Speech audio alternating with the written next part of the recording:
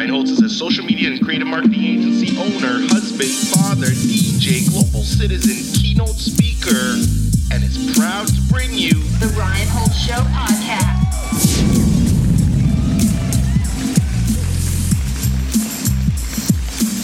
Hey everyone, welcome to another episode of the Rhiannon Show podcast. And today, I always say we have an amazing guest.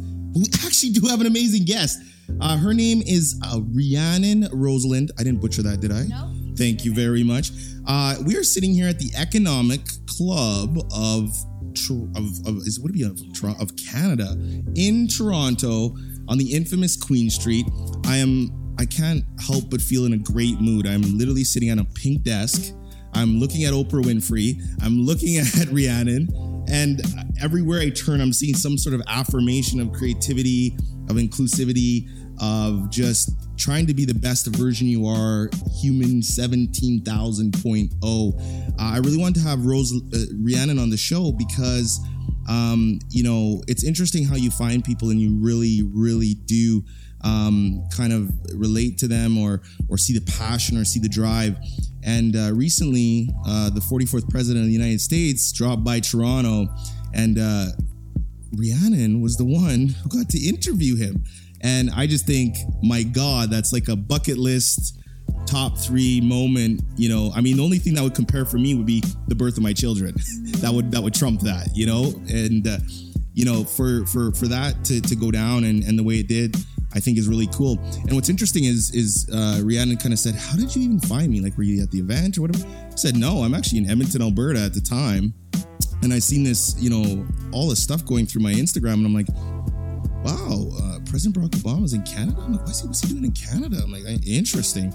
And then I started clicking on the hashtag and I found this amazing firecracker of a woman who's wearing the most amazing epic shoes on stage, interviewing one of the people that I've admired, forever for a multitude of reasons.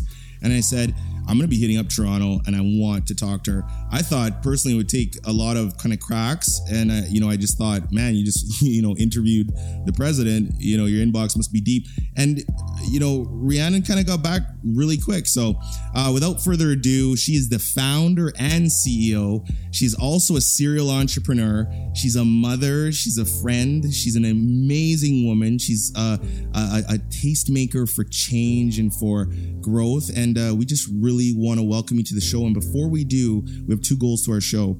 It's 1, bring value to our listeners, and 2 is always make our guests feel like they're coming home. So we want to welcome you home today. But at that time, it was a decision I had to make. Am I going to pretend that I am coming at this work, with the same lens as most of the other people in my class right now? Or am I going to be honest and am I going to use that lived experience? I decided to use the lived experience, and this is for the listeners, I think, something that's important to know. I took that leap, decided to be honest, decided to be vulnerable, expose my truth. And this is actually how I got my job at the Economic Club of Toronto. So I was presenting my research findings, using my personal lived experience, and also connecting that to the research we were doing. And this was at an event at the university 3 weeks before graduation. And one of the founding board members of the Economic Club of Toronto was in the audience. And he approached me after the event and said, wow, you're a fantastic speaker and young person, and you seem so passionate about so many issues in the city. Our CEO is looking for an entry-level event coordinator. Would you be interested in coming and meeting him and interviewing for the position? Now, I thought I made it. I haven't even gone to the interview. I'm like, oh my gosh, I don't even know what this is, but this sounds good. Like it. Yeah. This is it. I'm gonna get a business card on this one. I'm getting a business card. What do you mean? I've been in my mind, just picturing myself walking down to a job one day and what that would look like. Yeah. And an office job. No one in my family worked in that kind of job. All my family were blue collar workers. They'd been working since 16, 15 at the same companies. Wow. It was really, really hard work. I watched hard work happen, but I also watched hard work not reap the monetary rewards. It was so hard for my family, but the work ethic was there. The work was there. So I always honored, that. I always honored people who were working hard with their hands, and I wanted to work hard with my mind one day, you know, as that next step, as that next iteration of what my family legacy could be. And so I went in, and of course I, about 2 weeks later, found myself interviewing for this entry-level position. Now, I had applied to do my master's degree, and I thought I was going to go right back into school. At the time, I wanted to be a writer for not a magazine, but a zine, and I wanted to do social advocacy work. I wanted to really, you know, dip my art and my love for writing into a space where I could be talking about social justice issues and different issues. I end up in this interview, and well, I killed it. I got the job. There you go. Entry-level job. And I thought I had another decision to make. Am I going to defer my master's degree and take this entry-level job and just kind of see where it takes me? Or am I going to say no and go back into school? Obviously, I took the job. And here's where it gets really crazy. My first day on the job, and I'm a big believer in manifestation. I'm a big believer in universal I know you're gonna speak more to that, but you brought up a good point. Did you ever go back to do the masters? I never did. Okay, perfect. I think that's great, and I'll tell you why. I'm a big proponent on a few things. I'm very passionate about the educational system and the lack of real skills taught. Financial literacy. You know, the average adult doesn't even understand how credit card interest works. Oh, yeah. Straight up. Yeah. So why are you teaching me Shakespeare? Like, I don't go out and hustle right now and say, yo, Shakespeare's never got me anywhere. Yeah. I don't do neutrons, protons. I'm not a chemist. I'm not a chemist. Yeah. And I like what you said. You chose the do route. Yeah. I'm gonna do this job. Yeah. And by doing the job, in my opinion, you get way more experience and real life situations. So for people who are listening, I think that's a key moment in her story, is that she didn't go back and do the masters. She actually went to work. I did. And so my first day on the job, this is unbelievable. The Economic Club of Toronto was hosting former President Bill Clinton. And here I am, and I find myself in this room with 1,500 of the most senior level business leaders in the country. And I'm like, how did I end up here? Like, what the heck is going on? It was a wild moment for me. And so I decided, okay, I'm here in this entry level position. I kind of have no idea what's going on. Like, let's be honest. Like, I don't know who any of these people are. I know who Bill Clinton is, but like, this is a lot. Like, whoa, like, what's happening? And so I was like, I'm going to decide to act like this is my master's degree. I'm going to learn everything about this company. I'm going to learn everything about what it means to be a great, entry-level event coordinator for an organization like this that's doing stuff at this level. And so I just poured into it. I was like waking up in the morning. I was watching BNN all of a sudden. I was, buying Economics for Dummies. I was just really pouring myself into it. And I wasn't expected to know, every policy issue in the country as an entry-level event coordinator, but I wanted to know. I wanted to know. I wanted to understand what people were talking about on the platform. And if I didn't have that knowledge, I was going to go get it. I wanted to be prepared. And so what ended up happening, I've always been entrepreneurial, like I said. I started to keep notes in a little book beside my desk while I was working. Questions I had, things that I wondered, ideas that I had to make the organization better, but I didn't want to step on anyone's toes. I knew I was new. I was a newbie in town. And I just didn't know, where is the voice of a young woman and how do I navigate that? Like, is this a place where I could have a voice? And I had to kind of really wait back and see. At about 6 months, I couldn't wait any longer. And I decided to ask the CEO if I could have just a half an hour, to speak with him. He could choose what time that was. I'm happy to stay late, like whatever that looks like. I just had a few ideas I wanted to share with him. He ended up taking the meeting. He could see at this point, it's 6 months in, and like I was there like on the weekends. I was like answering the phones with like the most happy, smile on my face. And I ended up saying to him, I love working here. I think you can tell. And he was like, absolutely. We love having you. And I said, I have a few ideas to make this business better if you'll hear me out. And one of my ideas was, let's rebrand the whole organization from the Economic Club of Toronto to the Economic Club of Canada. Wow. And I said, here's why. First of all, heads of state are traveling to Ottawa, not Toronto. So we're missing a huge market to be able to host those people that are coming internationally into the country. Second of all, people outside of Toronto have a lot to say. And, yes, people love, I love this city. I'm from this city, but this country is vast. And there are opinions that are diverse across this entire country. And there just didn't seem to be an organization that had that through line where you could take one speaker and take them across Canada speaking tour, and you could actually have different conversations, even with the same speech or intention. So I just thought this is an opportunity for growth for us. He ended up hearing me out. He wasn't fully comfortable with letting go of Toronto, but he started to let me with, some oversight with some of the other more senior members to start to implement some of my ideas. And then fate would have it again. A few months after we had the banners printed of the Economic Club, and we had put a few things, up on the website now, and we were starting to promote that other platform. John McCain was running against President Obama in the 2008 election. And McCain decided he wanted to come and give a speech on Canadian soil. This was the first time in history that a U.S. presidential nominee gave an address on Canadian soil during an election. They were, canvassing what kind of platforms were here in Canada, and they chose the Economic Club of Canada. We weren't even actually real. We had banners printed, and we were, but this was crazy. This was wild. And I head up that entire event, Secret Service, dog sweeps, you name it. And it was huge. It put us on the map. This wasn't a paid for speech. This was literally history in the making. And, him coming. Now, I always wanted to host President Obama. I don't want to get into the politics of it all. Yeah. This was an honor to host Senator McCain. But I had been watching that 2008 election with everything. Watching Obama, watching what was about to happen. Was it the politics or was it him? It was both for me. I've always been someone who's very interested in politics. Okay. My family, like I said, they worked really hard, but politics was something that was spoken about at the table. Yeah. My uncles were all union workers, and it was just whether it was politics within the workplace or politics outside, it was something that was embedded in my upbringing, that you needed to know what was going on, and you needed to exercise your rights. And so watching also just Obama and the way he spoke and the way he led, I was so moved by this. So in some ways, McCain was my first taste of being involved in something that was involving Obama, literally.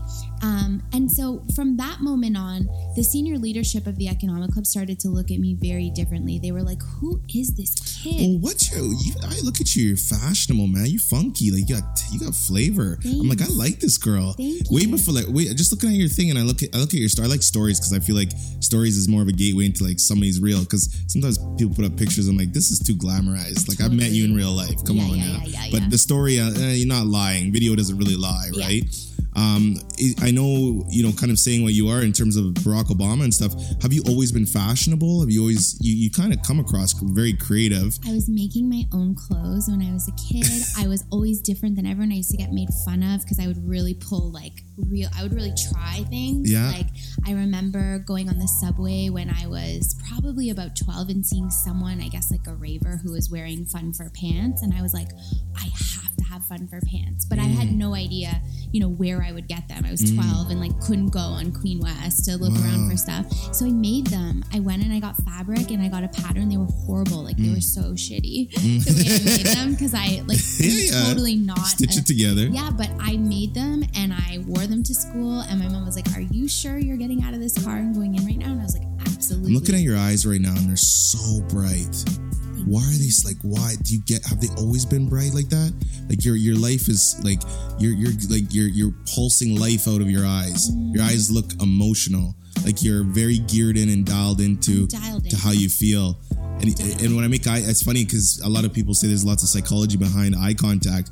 I feel like when I make eye contact with people, I'm a big psychological person. It's kind of before the war gets to the field, I'm going to dominate your brain. I'm very much, I'm coming into your head. And if I don't go there, I'll come into the heart first. Because if I get one or the two, I'm entering you. 100%. So for you, the average person just doesn't have that look in their eyes. You're focused and you're bright. Is that the way you live your life? Is it just your whole life? Is it something that you're intentional about when you wake up in the morning and say, I'm going to start my day today and it's going to be one of the most amazing days ever? I do start my day. Every day I start my day in gratitude gratitude, prayer, meditation. But these are practices that I haven't always had. I've struggled in my life. And like I said, I'm skipping over chunks, obviously, as we try to get through We're coming back. Don't worry. But, no rush either. I've seen a lot. I've seen a lot in this life. And, yes, I'm 35 years old. Oh, same age as me.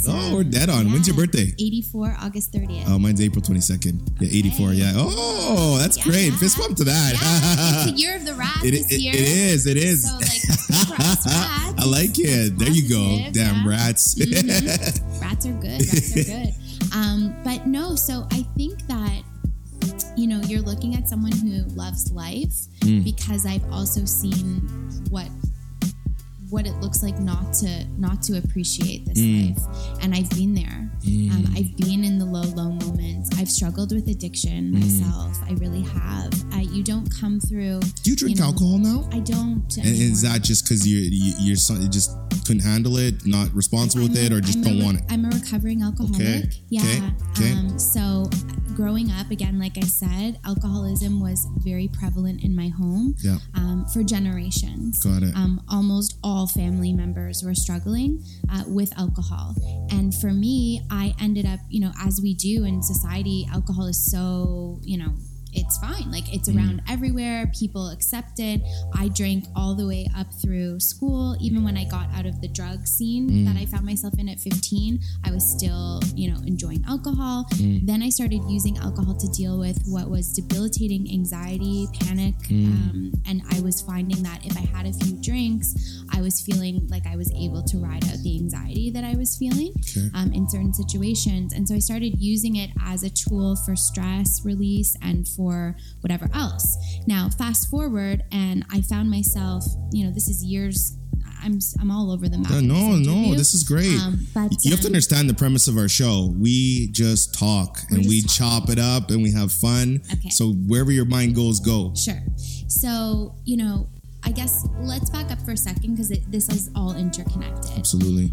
Once I came forward with ideas for the Economic Club and my senior leadership started to recognize that I wasn't just, a young person that didn't have anything to say, that I was really bringing valuable ideas to the business, I started to quickly get promoted. They didn't want to lose me. They started being like, how do we keep this girl? Right now, I was being paid $32,000 a year as an entry-level event coordinator, which again, I thought I had made it.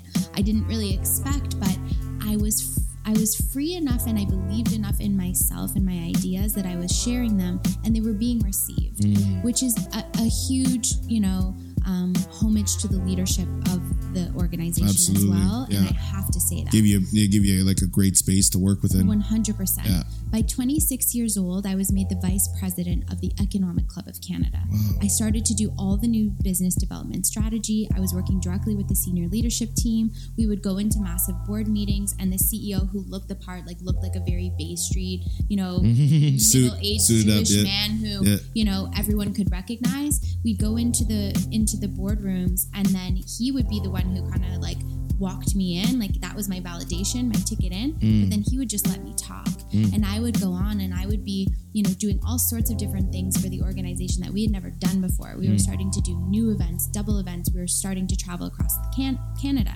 Eventually, he decided to run for federal leadership. And so this was a big decision for him. This was his baby, the organization. He had founded it, but he had always had an interest in politics. And at the time, it was the right moment for him to run in his home riding. What's his name? His name is Mark Adler. Mark Adler, okay. Yeah. So he decided to run for office. And of course, that's a huge decision. That's a family decision. Massive. It's a massive business decision. When he decided to do that and go after that dream, he asked if I would step in as interim president and run the organization while he was focusing on the election. Of course, kind of betting on the fact that he wasn't going to win, which is kind of what happens in politics, right? It's such a gamble. And he was running against someone who had a lot of name recognition and had been, in office for a long time. So he thought, I'm going to try it out. I have a feeling it's not going to go very well, but I'm just going to do it because I've always wanted to. And he's, a risk taker and an entrepreneur as well, and decides to do it. I never believed that he would win, which is true. And I've said this to his face. And I think we both felt that. But the thing is he did win. And On May 2nd, he won. This was May 2nd, 2011. He won his seat. On May 23rd, I gave birth to my first child. I was 9 months pregnant when they finally called the election. Wow. So this was crazy. Wow. I had agreed, obviously, to be president and CEO during the election. And I pictured him losing and me going on maternity leave. And here I am now. And it's like, do you want to take over this organization? Wow. And do you want to step into this role? Wow. It was wild. It was a wild time. Everyone around me told me I was nuts to even consider it. Yeah. But I did it. There was something inside of me that told me that I had to do this. Yeah. And so I did. And this became, the hardest time of my life. I was married at the time, obviously. My first child is born. My ex-husband, now ex, but my husband at the time had just been diagnosed with leukemia. It was a really hard year for us.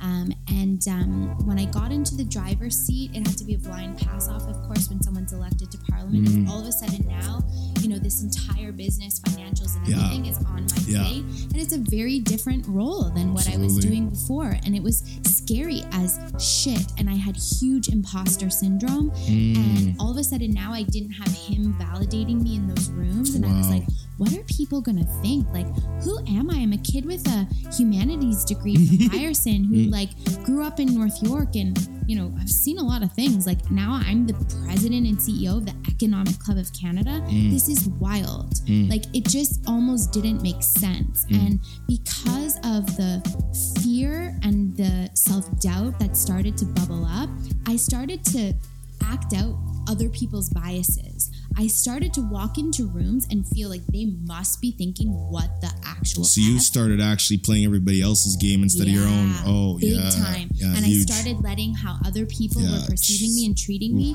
impact how I was thinking of myself. And I spiraled. And I was trying so hard to keep things together and to keep the level of what we were doing at a particular threshold. Because at least if I could do that, my work could speak for itself. I was very, very nervous to even say I was the president of I wanted to keep my former title, literally. I just wanted to hide in some ways. And so I started wearing, for between 2012 and 2013, I started wearing glasses that I didn't need. I went out and got glasses made to try and make myself look older. I'm being very honest right now because this was the truth of being a young woman in this kind of position. It was unheard of for a woman to run an organization like this. Economic clubs around the world, there's the Economic Club of Washington, New York. These are staunch organizations that are for C-level executives. My peers ended up being CEOs of banks. This was a very, very different world to be in. And so during those years, I think as a woman, first of all, I was like, I got to do all of this myself. I got to prove that it's me. I can't ask for help, which is crazy. I was raising my, child. I was doing everything that I could possibly do. And I was still running from intense trauma of my upbringing that I had just kind of skirted away because success in our society looks like a good job, looks like a good paycheck, looks like a good, happy, family and marriage and whatever else. I mean, these were all things my family didn't have. You think it still looks that way? Absolutely not. Yeah. No, Isn't it beautiful though? Yeah. The scars are beautiful. Oof.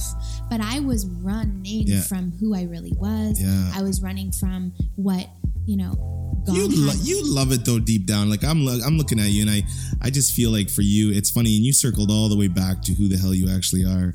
And that I can see that. But you had to go there. Oh, I had to It's really interesting. I had to go to all the places that I wasn't in order to find who I was. And that's the truth. And I let the judgment of other people dictate how I felt about myself. And I became addicted to praise. I became addicted to accolades. I became addicted to people telling me I was doing a good job. Ooh, affirmation. And it was rough. And I was drinking heavily, not ever publicly, but when I would get home on the weekend and I would put my kids to bed, it would not be, it would not be strange for me to drink an entire magnum of wine, and just black out. And this is what I was doing. And this is commonplace. I had, respectable adults, lawyers, doctors, people who, were friends of mine who were doing the same thing. And so it was normal to me. And I thought, this isn't alcoholism. I know what alcoholism looks like. It looks like the way, my house was growing up. This is not. I've got the cars. I've got the house. I've got the successful title. I'm winning awards. I'm now getting recognized as one of the youngest businesswomen in Canada to do all of these incredible things. We were doing 100 events a year across the country. And as I stepped in, I ended up buying the organization. So I came in and I ended up negotiating a deal, and I ended up through my own work paying, because I didn't have the capital, paying him off over the years through the work I was doing through the business, and I bought the organization. And I changed the entire infrastructure of the organization to a social enterprise. So the Economic Club of Canada is a for-profit that I'm now the sole owner of. And So you bought the business. Oh I my, ended what up a buying story. the business. Yeah. Have you talked about all this at length? I have. I've been more public about it now. For a long time, I didn't tell my story because I've seen a lot of your interviews. I don't hear a lot of that. Yeah, Although I know they ask specific questions, but it depends how deep you're gonna go, right? But I'm ready. I'm not hiding anything. And I've been quite public about it. I'm not a household name. I mean, I run in certain circles, and people who know me, and people who don't haven't met me yet, and that's it. But I'm here in this country, and why I think it's so important to speak about all of these very personal things is because they influence the way that I do business. They influence the way that I view the economy and our system. And what I did with the Economic Club and the social enterprise is I started to use the profits from the corporate events that we were doing and the good money that was flowing in through that side of the organization. And I opened my own not-for-profit arm, the Junior Economic Club, and I started to work with young kids that grew up like me and try and teach financial literacy, try and teach business skills, try and bridge the gap. And the expression of that, I mean, the ultimate expression of this passion and the work that I've been doing, like I said, I've had 7 national programs that have run under the Junior Economic Club that I mostly have self-funded. Yes, there's now sponsorship and other things that have been brought in as things have grown. But we've created those programs. Do you go out and do the sponsor, like workout sponsor deals? Are you the one that goes out and does it? So you go out and do sales and that? Okay. Yeah. I'm the chief salesperson of So you're good with rejection? Oh God, I'm rejected all the time. It's so I'm weird. laughed out of boardrooms for the ideas that I've had. And we've done some wild things, which I don't think people even know about. Like, we created the first ever financial well-being program for Inuit youth, specifically in the Arctic regions of this country. So what we did is we had youth from all 4 Arctic settlement regions through the National Inuit Youth Council sit down with our team, and we co-developed this program that was from the voice of the young people who are living there. Wow. And my team and I, which my team is now all women, we're a group of young women, we're entrepreneurs, we are using our privilege and our access to capital and to corporate Canada and to these huge influencers to create opportunities for people that corporate Canada might not even have on their radar. We're deep in community, like in a grassroots real way. So, I wear 2 hats. On the Economic Club side, people know me as a very put together, well-spoken, seemingly high-educated woman, which is strange, but they've accepted me. I'm like the exception to the rule. And then on the other side in community, people don't even realize what the Economic Club does, but we just keep showing up. I don't like the exception to the rule. It should be the rule. I hate that. I hate that. I hate that too. I don't even like that word, exception to the rule. But I have to say... Who's the rule? Who made the rule? This is a rule that was... This wasn't... It's kind of like being an expert in the field. I'm sorry. Yeah. Nobody walks and says, Rhiannon, here's the championship belt. You're the expert. Like, nobody does that. No. So it's like, what's the rule? But this is how we've been conditioned as a society. Yes. And, the conditioning is starting to break down, and we're starting to see some of that change. But I have to say that for a long time, I was being treated as the exception to the rule. Of course. And it was very evident to me when I would watch other people treat me respectfully, and then they'd see my staff member who's the same age as me or whatever else, a young woman, and be awful to them. And I thought, fuck this. Like, we have to push harder then. Like, we have to do more. We have to keep pushing the boundaries. I know, like, I feel in some ways like I squeaked in here. Like, I don't know, in so many ways, this is such an incredible story. I relate to you. How many Black marketing agency founders do you know? I run my bread and butter. I own a marketing agency out west, and so we deal with clients like Ford and Toyota, and we do marketing, digital, everything digital. When I walk into almost every event or anything, I don't see any black owners, like zero. This is a huge. Sometimes this is huge. Right. I mean, the issue with the lack of representation of our black even podcasts community. in Canada. Oh, I know, and you're number one, by the way, which is Thank you. No, I'm excited for that. Thank you so much. And I see why. But you know, I think it's really interesting, and this comes down to the work that now drives me every single day. It's why I get up in the morning. Is I want system change. I want deep system change. I want to help re-architect our economic infrastructure in this country around inclusion, around mental well-being, around authenticity. And so I'm starting to play some really interesting projects out. I'm starting to put things out, and I'm getting more and more confident, you see, in a different way. Not confidence, not the fake confidence of what, you know, money and what a car and a title can give you, because I played that game. I thought that that's what it was. And in 2017, I was I was hospitalized. My stomach lining was completely eroding. So this isn't just an ulcer. This is like your full stomach lining, which can lead to stomach cancer. I couldn't even drink water without being in pain. And I had to make a really big decision about my life. And I really believe that the physical ailments that our body expresses are very much tied to the spiritual and emotional ailments that we are facing. And I was in crisis, emotionally, spiritually. I had lost my path as a human being. I thought that money was the reason why we were here. And it absolutely is not. And the reason why I thought it is because my family never had it. Of course. So, you know, I thought that meant that I was doing good on behalf of the people that I represent and where I come from. You know, that making it in that way, that visibility, that ability to be seen, that was it. But I wasn't doing it from the truth of who I was, because I was scared of that person.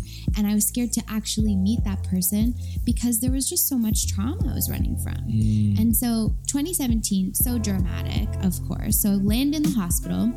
This is 2 weeks before my 10-year wedding anniversary. I got married at 22. Like, that's a whole nother story in and of itself. I love this. So it's my 10-year wedding anniversary. There's something for everybody in this podcast. This episode, there's going to be something for everybody. I love this. I love this. I'm about, 2 weeks away from going on my 10-year wedding anniversary. My first time that I'm going to be going to Europe. Like, I never traveled growing up, and business only took me across Canada. And so we had planned this trip. I land in the hospital and I'm thinking, no, not now. Like, I can't have this now. I got to drink. We're going to Italy. Like, I have to drink my vino in Italy. I wasn't prepared to make the kind of changes that my body was requiring me to make. And so the doctors gave me some pills for my trip and said, take these for your stomach, but as soon as you get back, you've got to make a major lifestyle change. So I said, okay, took the pills, went on my trip, got on my trip, and this is the first time that we had really traveled together in a long time with the kids and everything. Like, we were, alone. Our in-laws were helping us, and the trip was, things were popping up in my mind, like, you're not happy. You're not happy in this relationship. Like, why are you drinking so much? Like, all these questions, like my stomach, like hurting the way it was. And I kept pushing it down, like, too bad. Like, my bed's made. Like, I have 2 kids. I'm, in the middle of a career. Like, too bad. I kept pushing it down. These little truths that were popping up in my head, I didn't want to hear them. I was drinking them down. And I got back from the trip feeling very disoriented, feeling very expanded from being in Europe. Like, I was again seeing parts of the world I had never seen. And I came back, and it was 2017, so it was the year of Canada's 150th birthday. And I had done a very bold thing. I had decided that I wanted to run a program I created. It was called the North Meets South Exchange Program. I had raised $500,000 in capital to bring 30 students from across the entire territory area of Nunavut and from inner city here in Toronto. So I was bringing like young Black youth and Indigenous Inuit youth together, and I flew everyone to Iqaluit, which is the capital of Nunavut. The flight pass for kids was some 4 and 5 days just to get to their own capital in their own territory. And the cost of flights is outrageous. Like, people don't realize this, but the whole expression of $500,000 for 30 kids was for me to show this is what it is right now. This is how tough it is in our country to come together. And so we lived on the land in the north, and I implored the young people to come together, to meet each other, to talk about what commonalities they shared as opposed to all the differences, but also talk about the different experiences. And then they were to create social enterprise ideas. And then we flew everyone back to Toronto to pitch. We took over the Economic Club of Canada. I had C-level executives. I had premiers from across the country, the federal finance minister, and these young people, they took the stage. They told their stories. They shared their ideas around truth and reconciliation, around bringing this country together. For me, this was an expression of what I'm here to do, is be a bridge builder for people and use the privilege that I have and the ability that I have to now raise capital and connect with people to make things happen. So my stomach's still screwed. I'm running this program, and sure enough, in the middle of the Arctic, we have what I am calling a near-death experience. We got caught in a horrible storm. We were supposed to be leaving the land that day. 9-foot swells, waves, kids had to be rushed to the hospital after. It was rough. And my stomach was in fire, pain as it was happening, the stress. I couldn't contain it anymore. I couldn't contain all the things happening emotionally in my own life. And it all bubbled to the surface. And I prayed for the first time, and I don't know how long I prayed that day. And I said, God, am I going to die here? And I got just this huge message that came through my whole body. And it was like, I can't even say what it said because it just downloaded into me, this message. But it was like, you have to change your life. You have to change your life. And I came home after this program. My own home had flooded too. And my whole basement had flooded. Jeez. And I came in, a bunch of our crew was hospitalized. People had post-traumatic stress. I was so sick. I couldn't even drink water. My stomach was in such pain. And I looked at myself in the mirror. My stomach was bloated out like I was 6 months pregnant. My eyes were dim. My eyes were dull. And I looked at myself and I thought, nope, this is the day I change. I will never have another drink of alcohol again. I'm going to get help. I'm going to figure out what the F I'm running from. I'm going to do whatever it takes to use my life for real, to find out who I am for real. So it was an unfolding. I had to do a lot of work mixed with therapy. I started exploring different modalities. I started to meditate, which transformed my life. I had to leave my marriage. I had to be really honest. Could I stay in something that I was feeling that way? I couldn't. But I had 2 beautiful children, and I have so much respect for my ex-partner. I mean, we had been through it. We were together for 15 years. But I was a child when I met him. I didn't know who I wanted to be. And I was hiding. I was trying to find safe places because I had grown up in a not so safe feelings home, is the truth. Yeah. And he was somebody who was so normal, like, talk about white picket fence and family together and proper upbringing and just like normal stuff. Like, it felt really cool to be a part of something like that. And so here I am now, and it's 2020. And you have darkness. You got the darkness inside you, right? I got the darkness too. You have to have both. I have lots of darkness. I had another guest on which she's got dark. She's a criminal defense lawyer. Dark.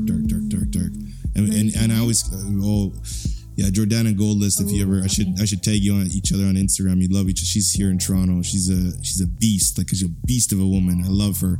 She's a show sponsor, and actually, her and I, we kind of laugh. We've been like digital pen pals for a year because she started sponsoring the show like it's kind of like day one. She just really loved what we did and became friends or whatever. So I actually met her yesterday for the first time. And when you like really connect and have chemistry with somebody, like text or phone or whatever, but you're like, well, let's see if that translates when you meet. Life. Oh, it was like I met an old friend yesterday. That's so cool. But she's got that darkness, and I always connect with people who have been from struggle. I just love it. There's something There's something intimate about it for me. I like when somebody shares that with me. It pulls me in. Yeah. It makes me feel closer to that person. Yeah. It's interesting because you talk a lot about life. My life, I started playing football when my mom passed away 13. I started playing football at 14. And that really helped me out. I'm a very big sports advocate because my coaches and teachers essentially became my parents. I didn't have anybody. Yeah. And, it taught you wake up at 4 a.m. and do your two-day practices. And, you want to win the game. And it gave you goals and it gave you those systems in place every day. And I take that into my business, and there is that fear. Like I started the show and it's funny because people are like, man, what do you, I've been a contributor for lots of TV and radio. So I go on and talk about like new iPhone drops and stuff like that. But traditional media, I feel like it's definitely going down. Digital is what's up. Yeah. And I wanted freedom, creativity. I don't want a producer telling me what I can say and what we can't say. And when I created the show, it was really to get people like you to share their true stories. I think it's really nice to always see somebody's success like in present, but that's not what I came for. I come for how the fuck did you get here? Yeah. I want to know that. Yeah. I want to know the dark. Because Exactly. the dark is where you pull, right? Well, and I think that, and the reason why this is so relevant, and all of our stories are relevant, but the reason why this is relevant, why I'm going in such depth to share this with your listeners right now, is because this experience informs everything that I do now. And this experience, for me, think about this. Think about battling with alcoholism, battling with trauma, being a woman in business, being a young woman, being a mother, and also running the Economic Club of Canada. Yeah, it's and a lot. think about having experience of sitting with world leaders. I've hosted prime ministers, I've hosted presidents from around the world. I find myself at the most interesting tables. And I am constantly talking about foundational policy issues that are happening in this country. I'm learning. I literally am a very interesting dinner party guest because I can tell you from an industry breakdown, from energy sector, from health sector, I know all of this. So here I am sitting, having this very personal experience happen in my life. And what I start to think about is, how is this impacting our economy? Who else is struggling like I am? So many of us. So many. And then I start looking at the mental health statistics, and I start going deep into the research, and I start studying what the mental health crisis, what kind of impact it's having on our economic foundation right now. So just even due to lost productivity, $6 billion is shouldered by our corporate industries right now.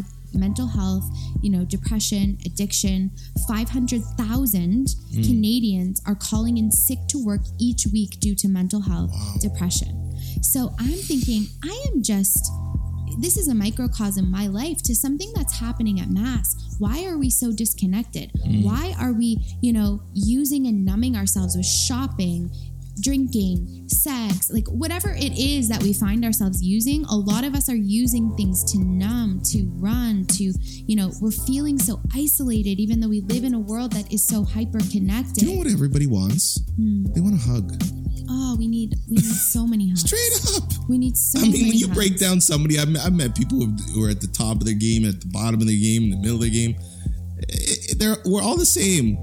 At the end of the day, if you can get the key to that person, like even Barack Obama or President Clinton, whatever, if you can figure out this person, they got a key. If you can find that key, you will soon find that they are just a normal person. Yes, they have done extraordinary things with their 24 hours that we all get, but they're just people. And they all struggle. So true. It's just what they've done differently or reacted, or their daily practices and things that they do on a daily basis that are very different than most people. And they work their fucking faces off. Yeah. They work their faces off. So true. Period. There's nothing special. No. There's no secret sauce. No. There's nothing special. I agree. And this is sort of, I'm I am just a regular person who has had many experiences and who uses those experiences to influence the work that I'm doing in this world. And we all have our unique expression of what that looks like. We all have something to offer. Each of us, your creativity is coming through, communication, the way that you're, hosting these conversations and all the other myriad of things that you do. My creativity comes in the way I put together and curate an event, or the way that I expose people to different ideas. And, the ultimate expression of that is what just happened a few weeks ago with President Obama, which we can get into. But what happened at that crossroad for me when I started to make these personal changes and I started to ask these questions around how does my personal experience actually connect into what's happening at a societal level, at a systemic level, with our industries, with our systems, with our political system. And so this is how I birthed my newest organization, which is called the Global Institute for Conscious Economics. And what conscious economics is all about is about human consciousness, is about awareness, is about taking those aspects that aren't traditionally connected to the way that we work and do business and saying they are absolutely interconnected. So there's 4 pillars. How did you figure out how to compartmentalize that? Like, and what I mean by that is, it's like, how did you've managed to take very, very complicated things, in my opinion, feeling and emotion and how people are doing, but then be able to break it down and say, okay, I can create something for this and create something for this. That's extremely hard to do, in my opinion. For instance, I admire people who can actually get out of their mind and actually articulate their thought in a way that could be explained to an 8-year-old or an 88-year-old. Because to me, I just think that's a talent. It's extremely hard to do, in my opinion. A lot of people find it very hard to do that. How can you compartmentalize and categorize, or does that take time, or is that just you? To be honest with you, I think that my lack of traditional education has been my best asset. Of course. Because I have learned in layman's terms. Oh, I have broken it down in regular people speak. I have had to find myself in very complex, in conversations around monetary policy and, quantitative easing. And I've had to figure out, what does this actually mean to an individual, to me, to a business person? And so because I've had to teach myself, it's not that complicated. We make things feel so complicated, and it's another way that we exclude people. It's another way that we marginalize groups by saying that you have to look a certain way to be in a certain room. You have to have a certain letters, amount of letters behind your name, or a certain amount of degrees in order to validate your opinion in particular areas. And I challenge all of that. I challenge it. It's my life's work to challenge that. And so I am, yes, somebody who is using what is very, on the ground lived experience, and I'm overlaying that and looking through the lens of business, looking through the lens of the economy, which is where I find myself. So all of us right now, the planet's going through a shift. We can feel that. Look around. Absolutely. Look what's happening. Absolutely. Look at the fires in Australia. Look at the, look at the climate the weather. stuff. Look at what's happening with, young people uprising. Look at Greta Thunberg. Look at the Women's March. Look at Me Too. Look at Donald Trump being elected to, as president of the United States after the first Black president serves his term. Look at the juxtaposition of that. Look at what's happening to our systems. I fool you not that change is among us and happening right now. We have to start thinking differently. We absolutely do. And so conscious economics to me is about looking at 4 new pillars when we look at our economic and social infrastructure. Those are people, so the well-being of people, mental well-being, spiritual well-being, emotional well-being. This is actually an issue we need to look at in our businesses, in our economic infrastructure. How well are people that are working in our country? Is our labor force well? These are the questions. Number 2, it's planet. What are we doing as individuals, as a collective, as an economy to try and stop and reverse what is detrimental damage to the ecosystem of this planet? When a species is destroying its own home recklessly, this species is not okay. That's us. We're not okay right now. we're working out of harmony and out of balance with our systems and with each other. There's so much. It's funny, on a minute base, I got the guest yesterday that she asked me a question. She said, Ryan, because we were talking about kind of our come-ups and our childhoods and stuff, and she had a really terrible childhood. And she said, what in your... for her, she went into self-destruction mode, drugs, alcohol, brutal, just crazy stuff. And for me, I was opposite, where I just went to victimization mode, but I didn't really self-destruct. And she said, what about what you did? Like, why did you not self-destruct? Why did you were so broke? I mean, a lot of people would go sell drugs and, get into the criminal court system, which that's a whole nother ball game. That's so broken. I've had so and she's a big advocate of that, but that's a whole different discussion. But for you bring up spiritually, emotionally, health. I always like those terms: spiritually profiting, emotionally profiting, monetarily profiting, humanitarian profiting. Yeah. Because there's so many more ways to profit in life than just money. And if you are going after money, conscious economics, like you're talking it. There you go, right? So it's, and I'm not coining that. It was another guest that said, Ryan, she's actually, have you ever heard of Emily O'Brien? No. Emily O'Brien is here in Toronto. Okay. She, years ago, got stopped at the airport for smuggling drugs, served a 4-year sentence. She's like she's like we're talking like suburban, great family, white chick, great life, but just was not getting what, I don't know. I don't know, but she traveled, got together with a kind of rough guy. She was heavy drinker. And she said, I just started getting manipulated. And all of a sudden, like, I was looking for gratification and affirmation in all the wrong places.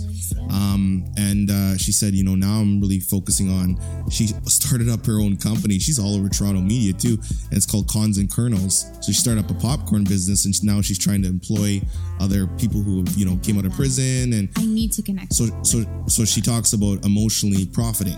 And when she said that in the podcast, I just thought, oh, jeez. She's like, I'm trying to do work that's not shitty. I'm trying to do work that's actually like I'm profiting in other ways. It's not just money anymore, right? Yeah. So kind of leading into your social consciousness, I'm like, the way you're breaking it down, that resonates.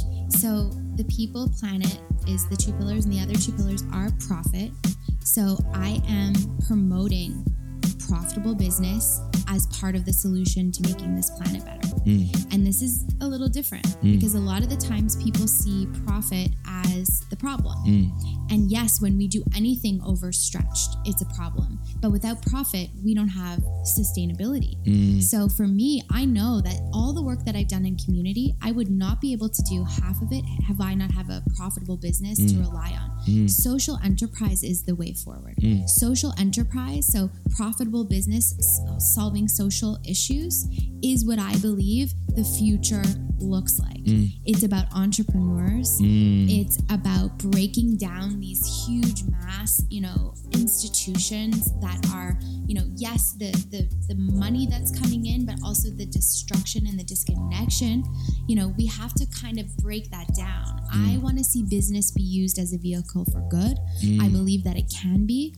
And I believe in people, planet, and profit working in harmony.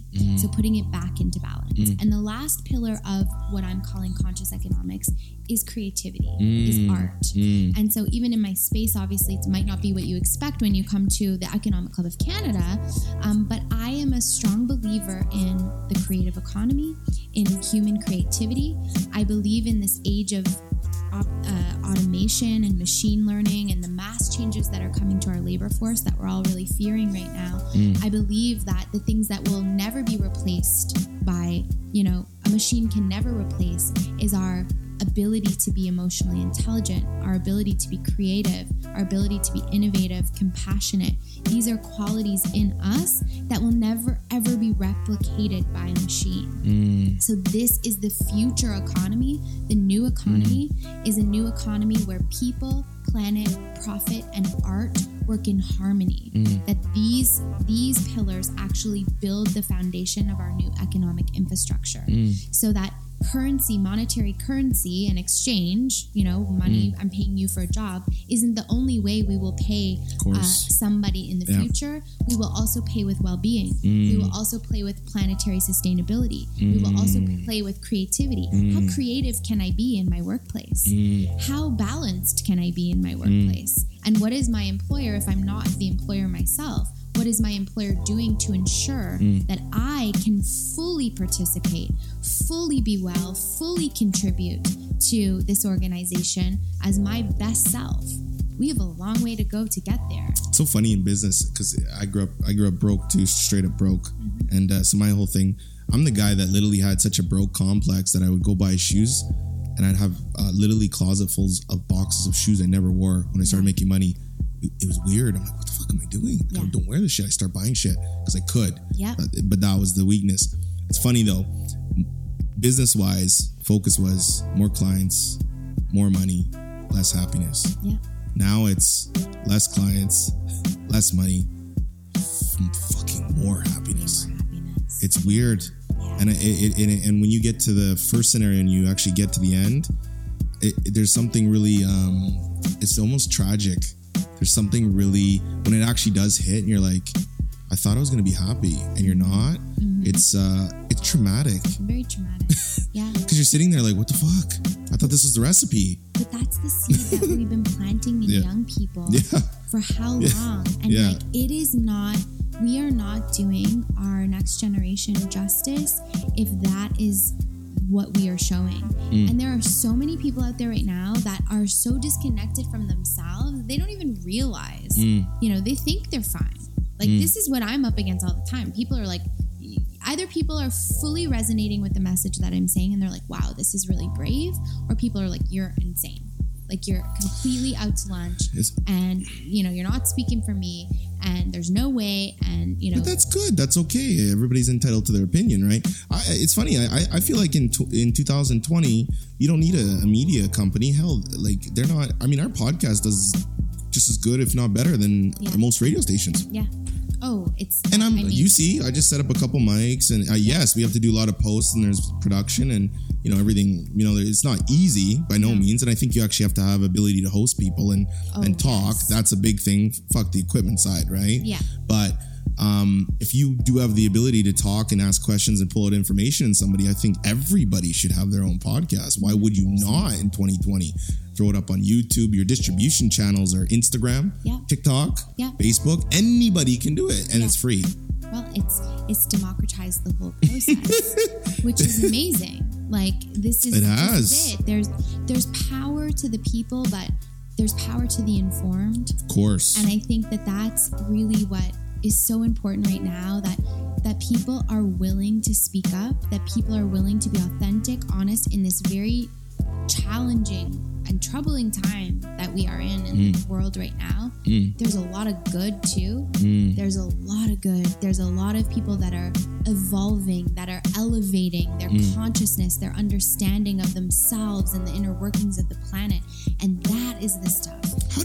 How do you base do you have a good support system personally, like friends and stuff, friends and family? I really do. So how do you manifest your relationships? Like how do you filter people that come in your life and then people that don't make it into your life? A good question, because I think that is definitely a challenge, because all of a sudden everyone wants to be your friend when you're rolling around with, you the man. Obama. There you go. Yeah, like me and Barack. For sure. I just texted him yesterday. They were having chicken with Michelle. There you go.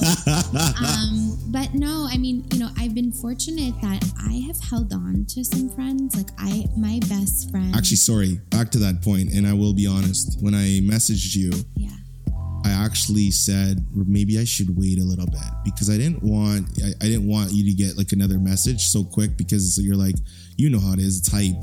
But then give it 2 weeks, give it 3 weeks, and then it'll fizzle down. But I think, timing wise, I said fuck it, I just got a message anyway because I just really want to talk to her, and I'm only in Toronto for so long. And then the first day didn't work, and you were gracious enough to do it on a Sunday. So it's so funny because I feel like I manifested you reaching out to me, because I was, and we'll get into obviously the whole event, but I was in a really low place. after doing that event with President Obama. Really? Really low. Why? We can get into it, Okay. but I was in a really low place, and I was saying to a friend of mine, I said, I wish I could be on a podcast right now. No. Yeah. Oh my God. I wish I could be on a podcast that had a lot of listeners, Yeah. that listened in this city, that listened in this country, that I could speak and I could share a piece of my story, because I need to go deeper than what traditional media allows. And literally not even maybe 6 hours later, your note was in my inbox. Why didn't you tell me this earlier? And I mean, I know you're like, wait a second, let's see if it's good first. Well, no, I'm just joking. I was just like, I looked it up, and I was like, oh my gosh, this is it. And then I was like, I will make myself available, and I want to be like, we were meant to meet. I really think so. So because the way you came into this right now, that's why I'm saying, I'm like, you're coming in as a beast. Like you're coming in with something to say. I have something to say. Yeah, like you're very passionate right now. That's why I asked you earlier in the conversation. I said, do you normally like a lot of people don't open up that, like, well, no, on our show, like we do a pretty good job of getting in there. If you actually go back, like, we have a guest cry, we've had like big name guests cry, and I love the way you're so candid. I like to understand like how people are, because I see people in other interviews. I'm obsessed with people who interview. Like I watch Oprah, I watch. There's an art to it. There really is. And I'm, David Letterman. Like I take all kinds of shit from different. Yeah. Because I'm like, how the fuck did you get that person to say that shit? It's a real crap. But it's all just the one word. That's why I said, just imagine you get introduced on a show, welcome home. You already are feeling like, well, this is a little different. Welcome home. It's not like a PR person, like, okay, we're going to go question 6. We're going to go to question 7. I felt the energy right through. And just in listening to how you present yourself, I knew that I would be able to be within the comfort that I needed to say what I needed to appreciate say. That. So thank you. That's huge. Thank you. Space. Yeah. So the note, okay, well, I guess in the future, just send the note when you want to send the note. Maybe it works out, eh? I think it's all in divine time. Yeah, that's great. Yeah. Anyways, absolutely. No, back to what you're saying though. Yeah. So I don't know what I was saying, but do you want to talk about Obama for a second? No, I think it's the manifestation. I started out and I kind of said, how do you filter people coming into your life, right? People excluding your life, right? So this is obviously a work in progress for me, and it's something that I've had to learn the hard way. I've let a lot of people come. I'm very open. My heart is open. I present myself open. Everything is here. And that is a dangerous place to be sometimes in society. I can get hurt very easily. Are you an empath? Are you like I'm a huge empath. Like I can walk into a room and take in everything. Yeah, that's dangerous. Yeah, so dangerous. I really had to learn how to create boundaries for myself, how to clear my own kind of system of things, especially when I'm working in challenging environments or I'm working with a lot of trauma. And so again, predominantly the work that we're doing right now with young people is with Indigenous young people and with our Black community, and there's a lot of trauma. There's a lot of trauma, and it's tough. It is tough as someone who has their heart open, who's been through a lot myself. I was finding myself in the early days triggered by stuff that my young people were going through because it was stuff that I went through that I had never dealt with, and so it was a really, really interesting learning experience. My one thing that I'm blessed to say is that I have a couple of core group of friends that I feel have known me forever. Like my best friend and I have been best friends since we were 8 years old. My other best girlfriend. What's her name? And I, Erin. Hi, Erin. Shout out to Erin. Yeah. My other best girlfriend, Rhiannon, and I have known each other since grade 7. And we are like, this is my family. My partner now, who is so supportive and who, allows me and indulges me in my hunger to keep building things and keep creating. I'm so lucky to have that. And it really is the only thing that gets me through. And even when people think you're on your highest high, I just sat and interviewed, President Barack Obama on a stage. And yeah, that's a very special, hugely special opportunity. But what I want people to understand is that I created that opportunity for myself. I created that opportunity. I have been doing this work now for however many years that goes unseen, that goes unheard. And what we did that day was just another version of what we've been doing for a decade, laying the foundation of. So, you know, I brought Michelle Obama for her first speech on Canadian soil in 2017. This was the first time that I exercised a new model, which was a 1-for-1. For every single ticket that was purchased, another ticket was gifted to a young person. Because we wanted to have an equal and an intergenerational conversation in the room. President Obama spoke in Toronto in 2017 with another organization. I had the bid in and I lost the bid. I went to the event. It was a great event. It was a corporate business event. I saw faces of senior C-level executives. I saw a lot of white faces. I didn't see anybody from the community in the room. I love what you did with the tables. I just didn't see it. I love what you did with the tables at that event. I read a lot about that. This was the huge thing, and this was no easy feat. So again, this event with President Obama was planned and orchestrated from getting the acceptance to actually executing the event in 6 weeks. 6 weeks, with 2 of those weeks falling over the Christmas holiday when people are out. Like, they're not plugged in. So, and my team, my core team here is 6 women. We are not big. We are small. And this was the biggest event we have ever done. 6,000 people. The most we've ever done is 3,000 with Michelle. 6,000, so doubling it.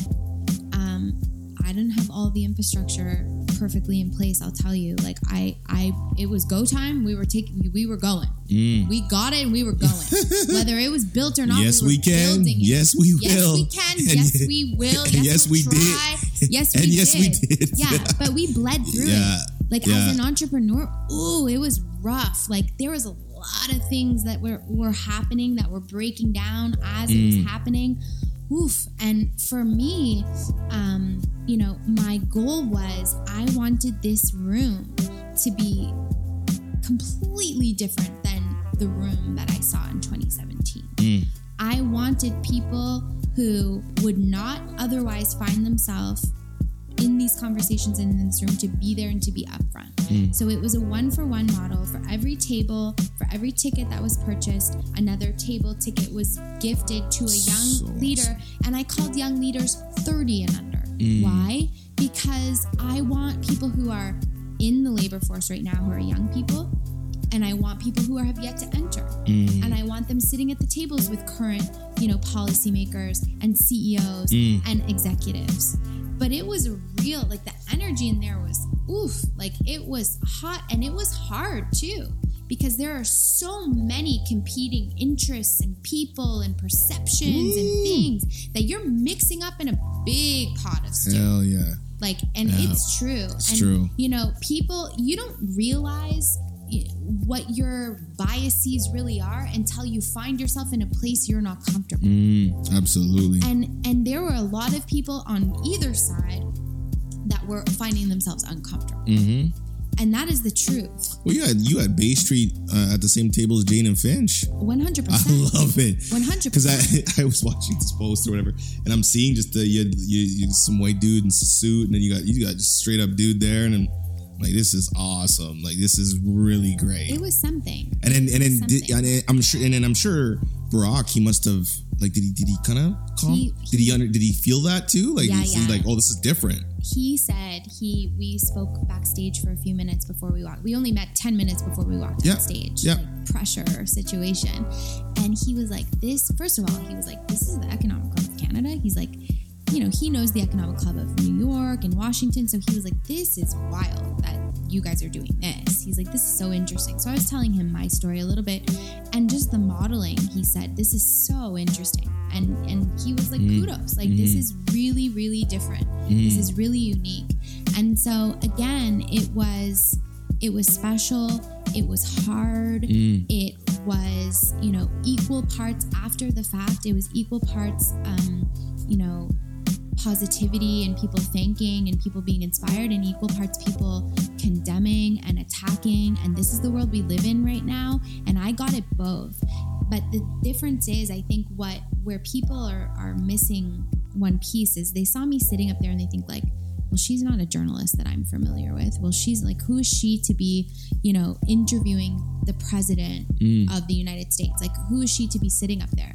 What they don't understand is that I am the entrepreneur who brought this to this country. I raised every cent of capital to do this project. I gifted half the room.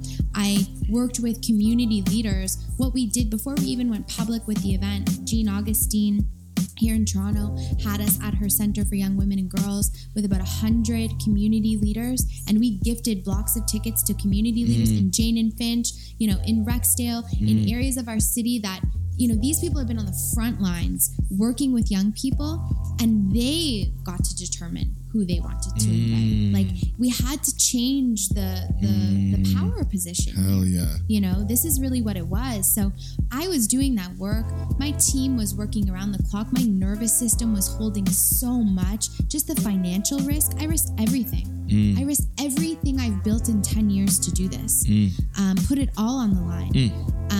And so again, it's like people don't see the backstory, and unfortunately or fortunately, I present a particular way. If you just met me, and I'm dressed differently, obviously right now I'm dressed, as myself, but if I'm in a business setting and somebody's seeing me for the first time, there are assumptions that are made. There are assumptions that are made. I am young, I am white, I am attractive.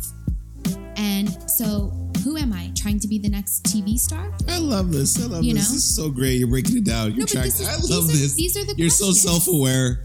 No, I love this. This is the package I came in. I didn't choose it. It's the vehicle that I'm driving. Yeah. That my soul is driving. But the work that I want to do is well beyond this package. It goes well beyond. It vibrates much deeper than the package that I present in. I think my package challenges people. Again, we're all asking people to see us for who we are. Do you think someone who's attractive it's funny, let me ask you, because you're in a different perspective. Do you think somebody who's attractive gets more opportunities, or do you think somebody who's not attractive gets more opportunities? It's a great conversation, right? Because I love the fact that you're like, and I'm attractive. So you're aware of that, but you're saying that for a reason. I mean, I think that there is privilege in being a standard attractive person. I know that. I've gone through many times in my life where I didn't feel attractive because I fluctuated very much with my weight all through my life. Food was another way that I really numbed and I used myself. So I have fluctuated within 60 pounds of where I am right now. So I do know what it feels like to feel different ways in my own body. And what are you like most comfortable in this now? This is what you love now? Okay. This is me like. Did you try to go skinnier than that at one point? Did you go heavier? I've been both. Wow. I've been both. Yeah, constantly battling. I've been both. Yeah. And I think a lot of women can relate, and a lot of men can relate to the pressure that there is to present and to look a particular way. And I've definitely swung. This is me healthy. This is me. Oh, great. I'm eating. Yeah.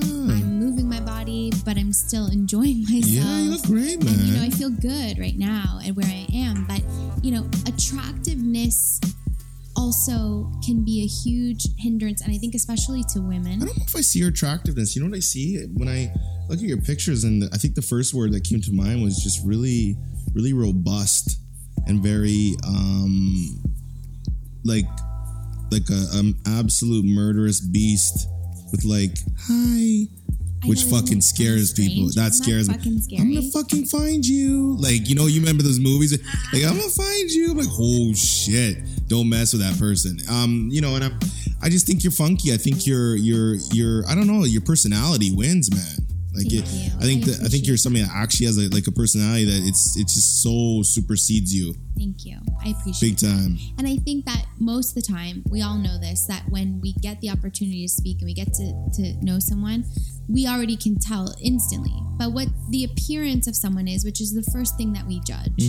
And again, I think that for me, what I've battled for a long time is that I'm constantly in front of a particular audience, you know, a very senior level business audience. Okay, yeah. And so this is my context. I come up as the CEO of the Economic Club, and it's not the package people were expecting. Let's just be honest. Sure. It wasn't. Okay. Sure. And so the questions start running through the mind. Okay. Like, who is this person? How did this happen? Like, what is it? And for a long time, people really tune me out. I think they think, oh, there's an attractive young girl up there. You know, she's sort of the Vanna White of the organization. I'm coming out, I'm making everyone feel good. Yeah. You know, I'm introducing, but I don't provide content myself is the expectation that I'm a host, that I'm a moderator, that I'm a facilitator. But I and my team here of young women are monitoring legislation across this country.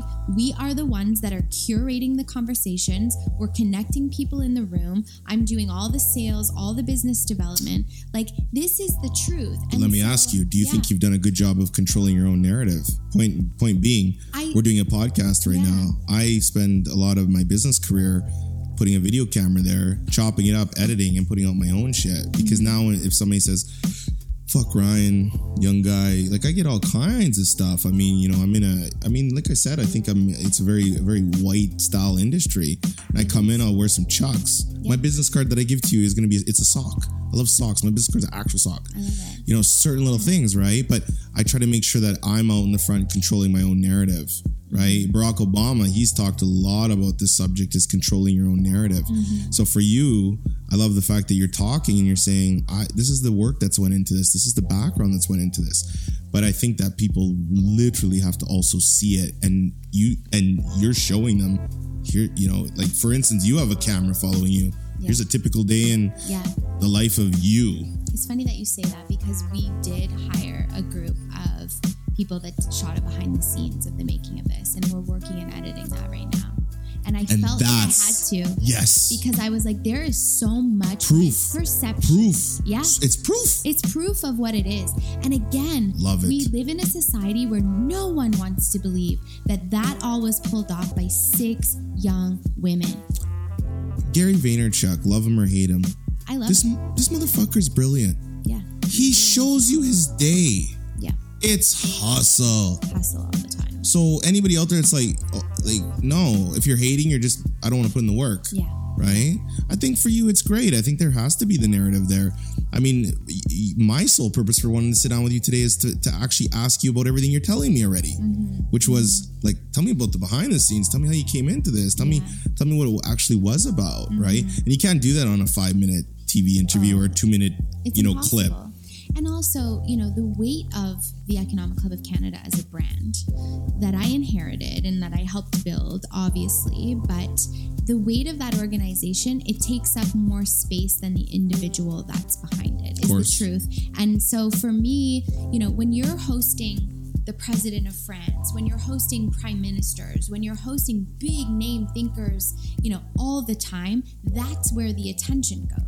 It's not who's, behind the scene. And so again, for me, it took balls to sit up there with President Obama. Like, it took balls for a girl who grew up in North York and who's seen the things that I have to sit up there. Let me ask you this.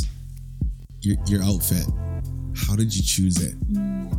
Like, walk me through the process when you're like, I know I'm going to interview him. Yeah. What the fuck am I going to wear? And I know in your head, it has to go something like this. Well, I want to be taken seriously, but I still want to be me. I want to be taken seriously, but I still want to be me. Yeah. Fuck it.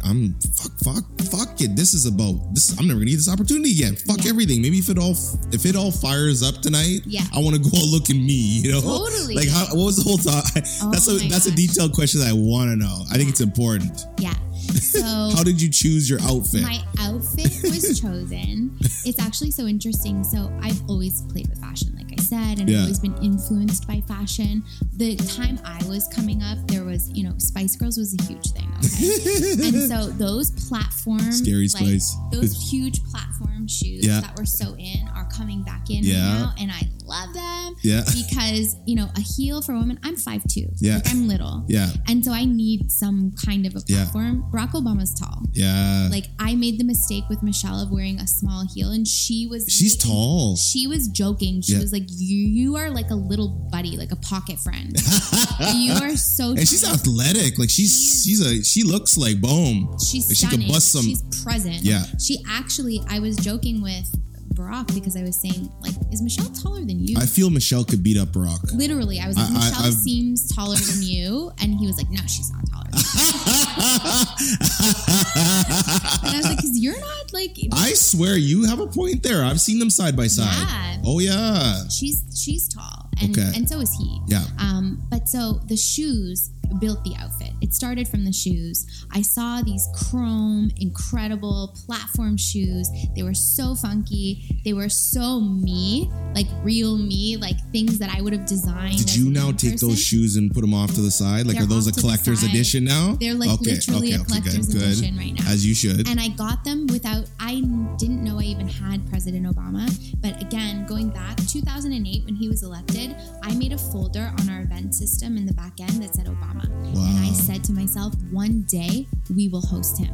I don't care what it's going to take. I've been manifesting this since 2008. So I saw those shoes and I thought, this is before we knew that our bid had been accepted, our invitation had been accepted.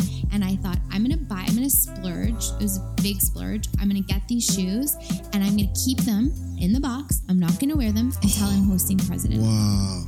So this was legit. Wow. The earrings that I wore that day, which you couldn't see, were little Obama faces that I found when I was on a trip in Portland. They were like $15 and they were literally like burning out my ear. Like they were so cheap. It's like turning black. Fucking hurt. Yeah, you're like getting an infection in your ear. It's so true. It's so true. I got my ears pierced too, and I'm like, oh my God, I cannot feel my earlobe. I gotta tease out.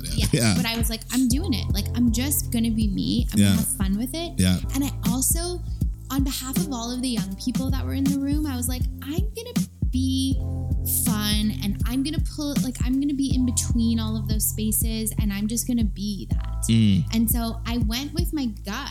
It wasn't, I had people advising me like maybe you should put something on a little bit more conservative or, and I was like, no. And then my blazer was by Smythe, amazing Canadian designers. They actually gifted it to me. So they dressed me and my team. Shout out to them. They are so awesome. Incredible. Their stuff is sick. Like, I don't know if where are they any located? The listeners, so they're here based out of Toronto. Yeah, where? Canadian brand. Yeah. I wish I knew the answer to that. Yeah.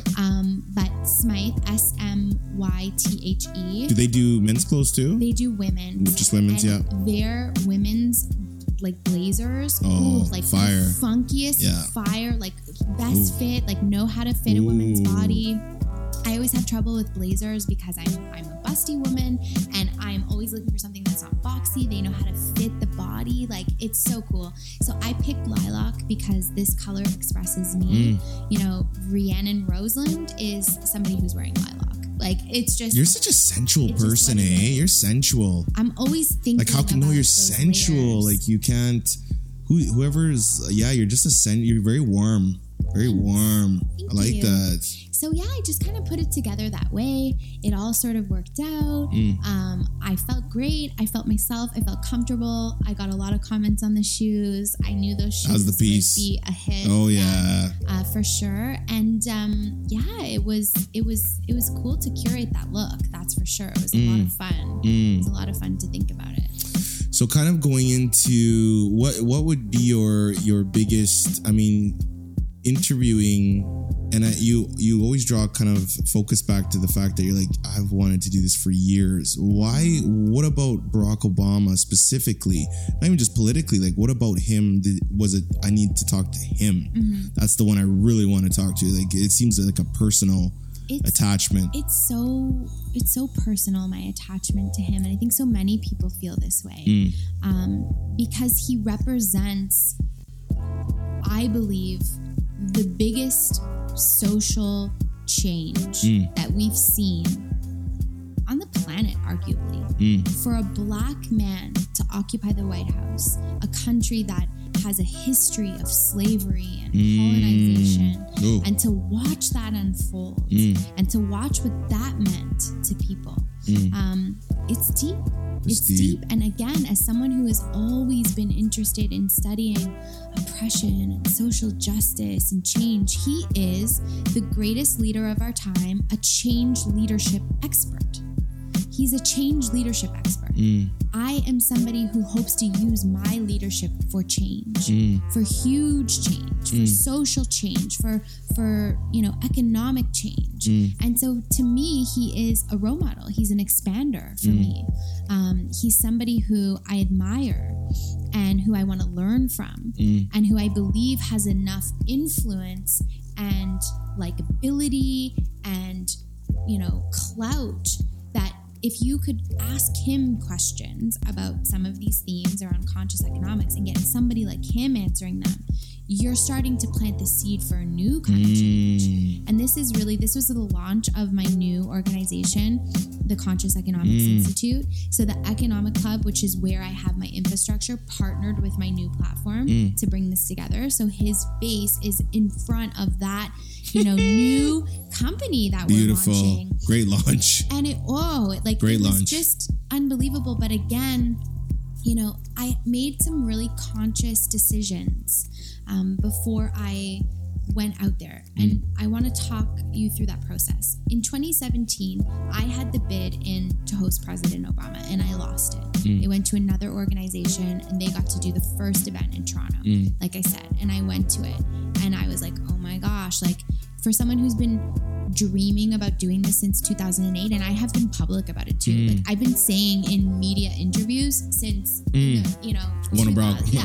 So it's super embarrassing when it's somebody else got it. And here you are, and you're sitting as the guest, and it's so fine.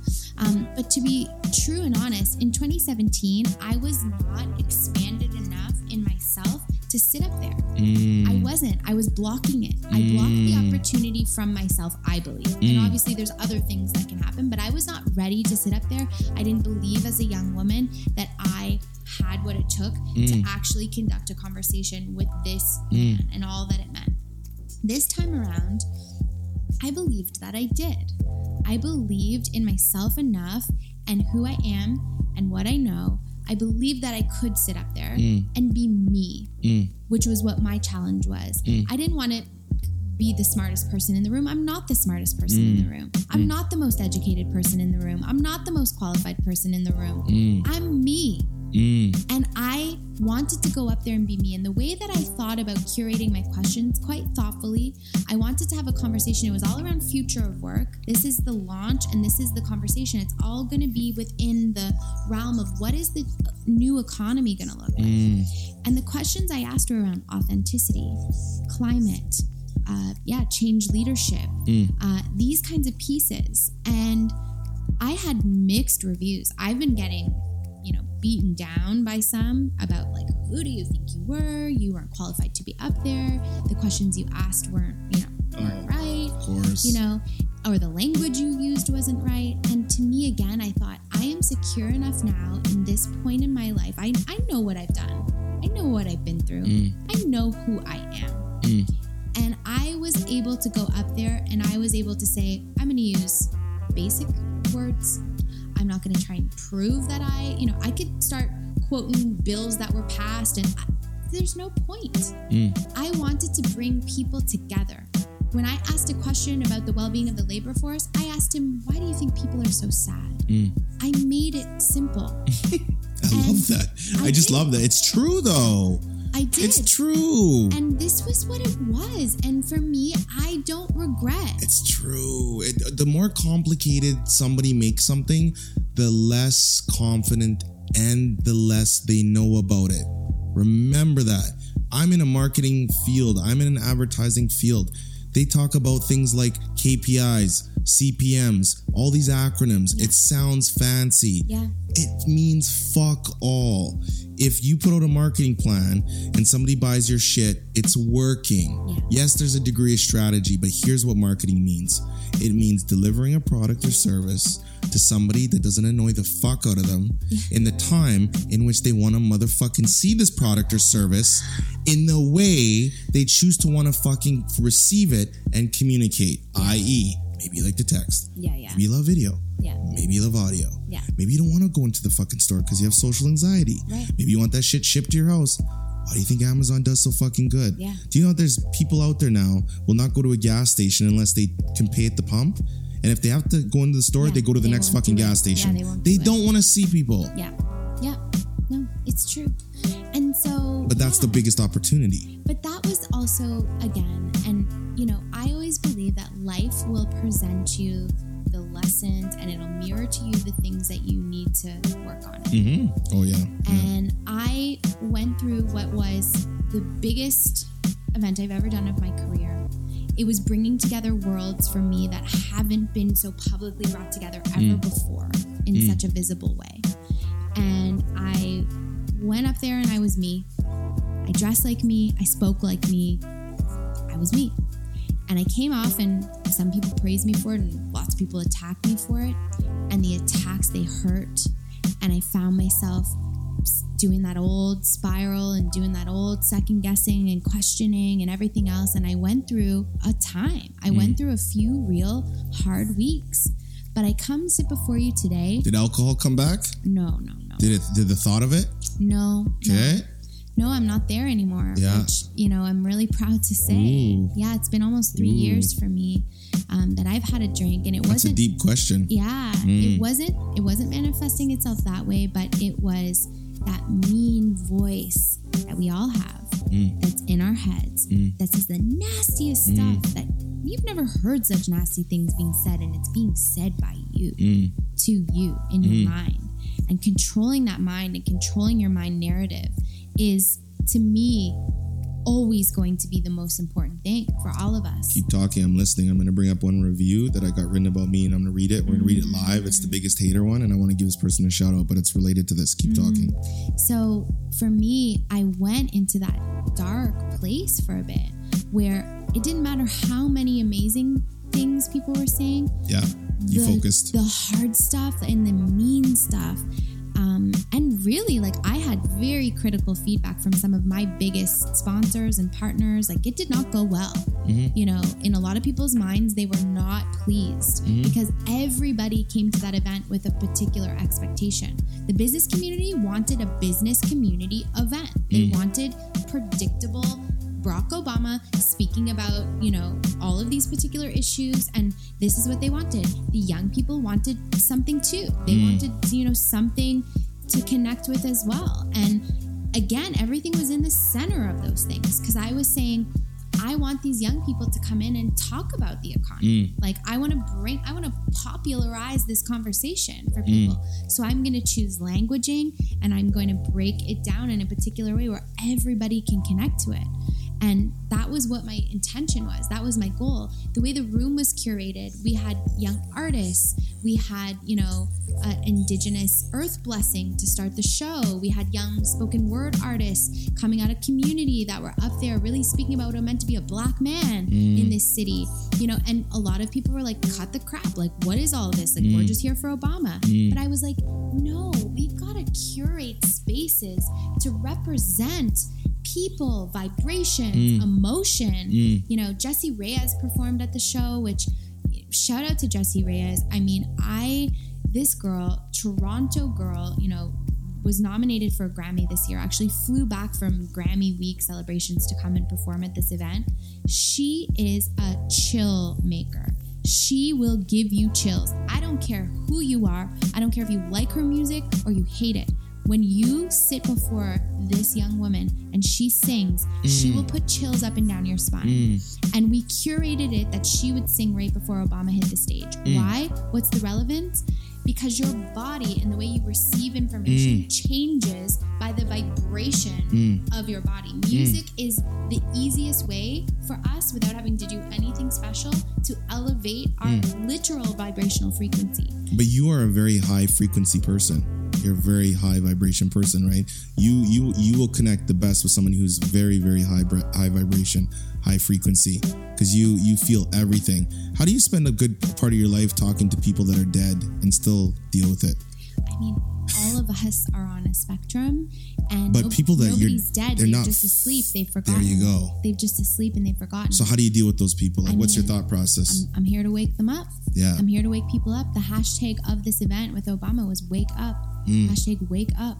It's time to wake up. It's time to wake up. And for all of us who are asleep at the wheel, and I was there too, thinking that the whole reason that we're here on this planet is to accumulate a lot of stuff and then die. I mean, all you got to do is go and look outside at a tree or a butterfly or a bird or whatever and think, there's gotta be so much. Why do you think I live in British Columbia? My home I have an acre of land. The place I live in is called Fairmont. It's 500 people year round. And then I also have a home in the city. But when I look out my window, all I see is a bear, deer, every kind of animal you can think. And there's massive trees and mountains. And it's dialed me and channeled me into life so much. My wife and I both talk about it, and we always thought we're going to be urban dwellers, penthouse, Lamborghini in the basement. And it turned out we kind of don't like people a lot of the time. So we are in the people business, and we deal with people and talk to people so much. So we spend a good part of our year where there's almost nobody. It's just us and our two small children. And we absolutely love it. The reviews you got, I got my first 1-star review on the podcast, which it was a happy thing for me. My first reaction, truthfully, was happiness, because I felt we're actually now getting into a large audience. And so now you're going to start seeing some of these things. This person, I'm going to give them a shout out. And I love the fact that they wrote the same review almost from 3 different accounts. So they put in work to do this hate, which I love. So it's Snowed 2. Total waste of time. A lot of people spend a lot of time thinking inside of their own minds. Wow, wasted time listening I can never get back.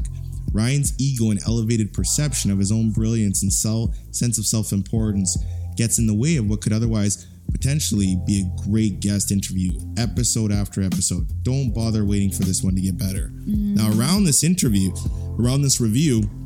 there's nothing but positive ones. And I love the positive ones. And shout out to everybody who writes the positive ones. You message us on social media. I love it. This review to me speaks lots, because I feel like, and I hope you are listening to this, because I want you to immediately know that I love you and I'm empathetic towards you. And I want you to put the same effort you put into this review into yourself. That's the biggest one. The second one is, I love difference of opinion, and I like when somebody has the balls to give me their true perspective. But what I really want you to do is email me, message me from your actual first and last name, and then we can have a great conversation about it. Because I feel that when somebody has those types of things, I like knowing why somebody feels that way. I don't necessarily know if it's going to change my mandate. I don't necessarily know that I really care, but I respect. And I think for you, who's had, Barack Obama, and, everybody wants to come in off the armchairs and criticize and say you could have did this way or did it that way, I think it says a lot more about them than it does you. And sure. And I think there's also a lot you can learn about yourself in the way you react to criticism. And what I am still learning about myself, and what I take away, is that I still have some shadow around my intelligence. I still have some shadow around worthiness and stuff that I'm still working through. And I'm really grateful for what I learned and for all the different layers of feedback, because it best showed me where I still have to do some work. Why do you think you have shadow? Like, do you think that other people that maybe you do perceive and respect as being like, man, these people are scholars, academic gods. Do you actually feel that they're amazing? Like, do you think that they might have some shadow too, but they just... I mean, we all have shadow. Of course. Is the truth. For me, I think mine is rooted in... So inner child stuff is always where you pick up these things, right? And for me, I was never a good student. I was a C, D student, even in the younger grades when everyone was just kind of... I remember going to class, I was sick, and I missed some lesson around multiplication. And I remember going in and there was a quiz that day. And I was in grade 3, I believe.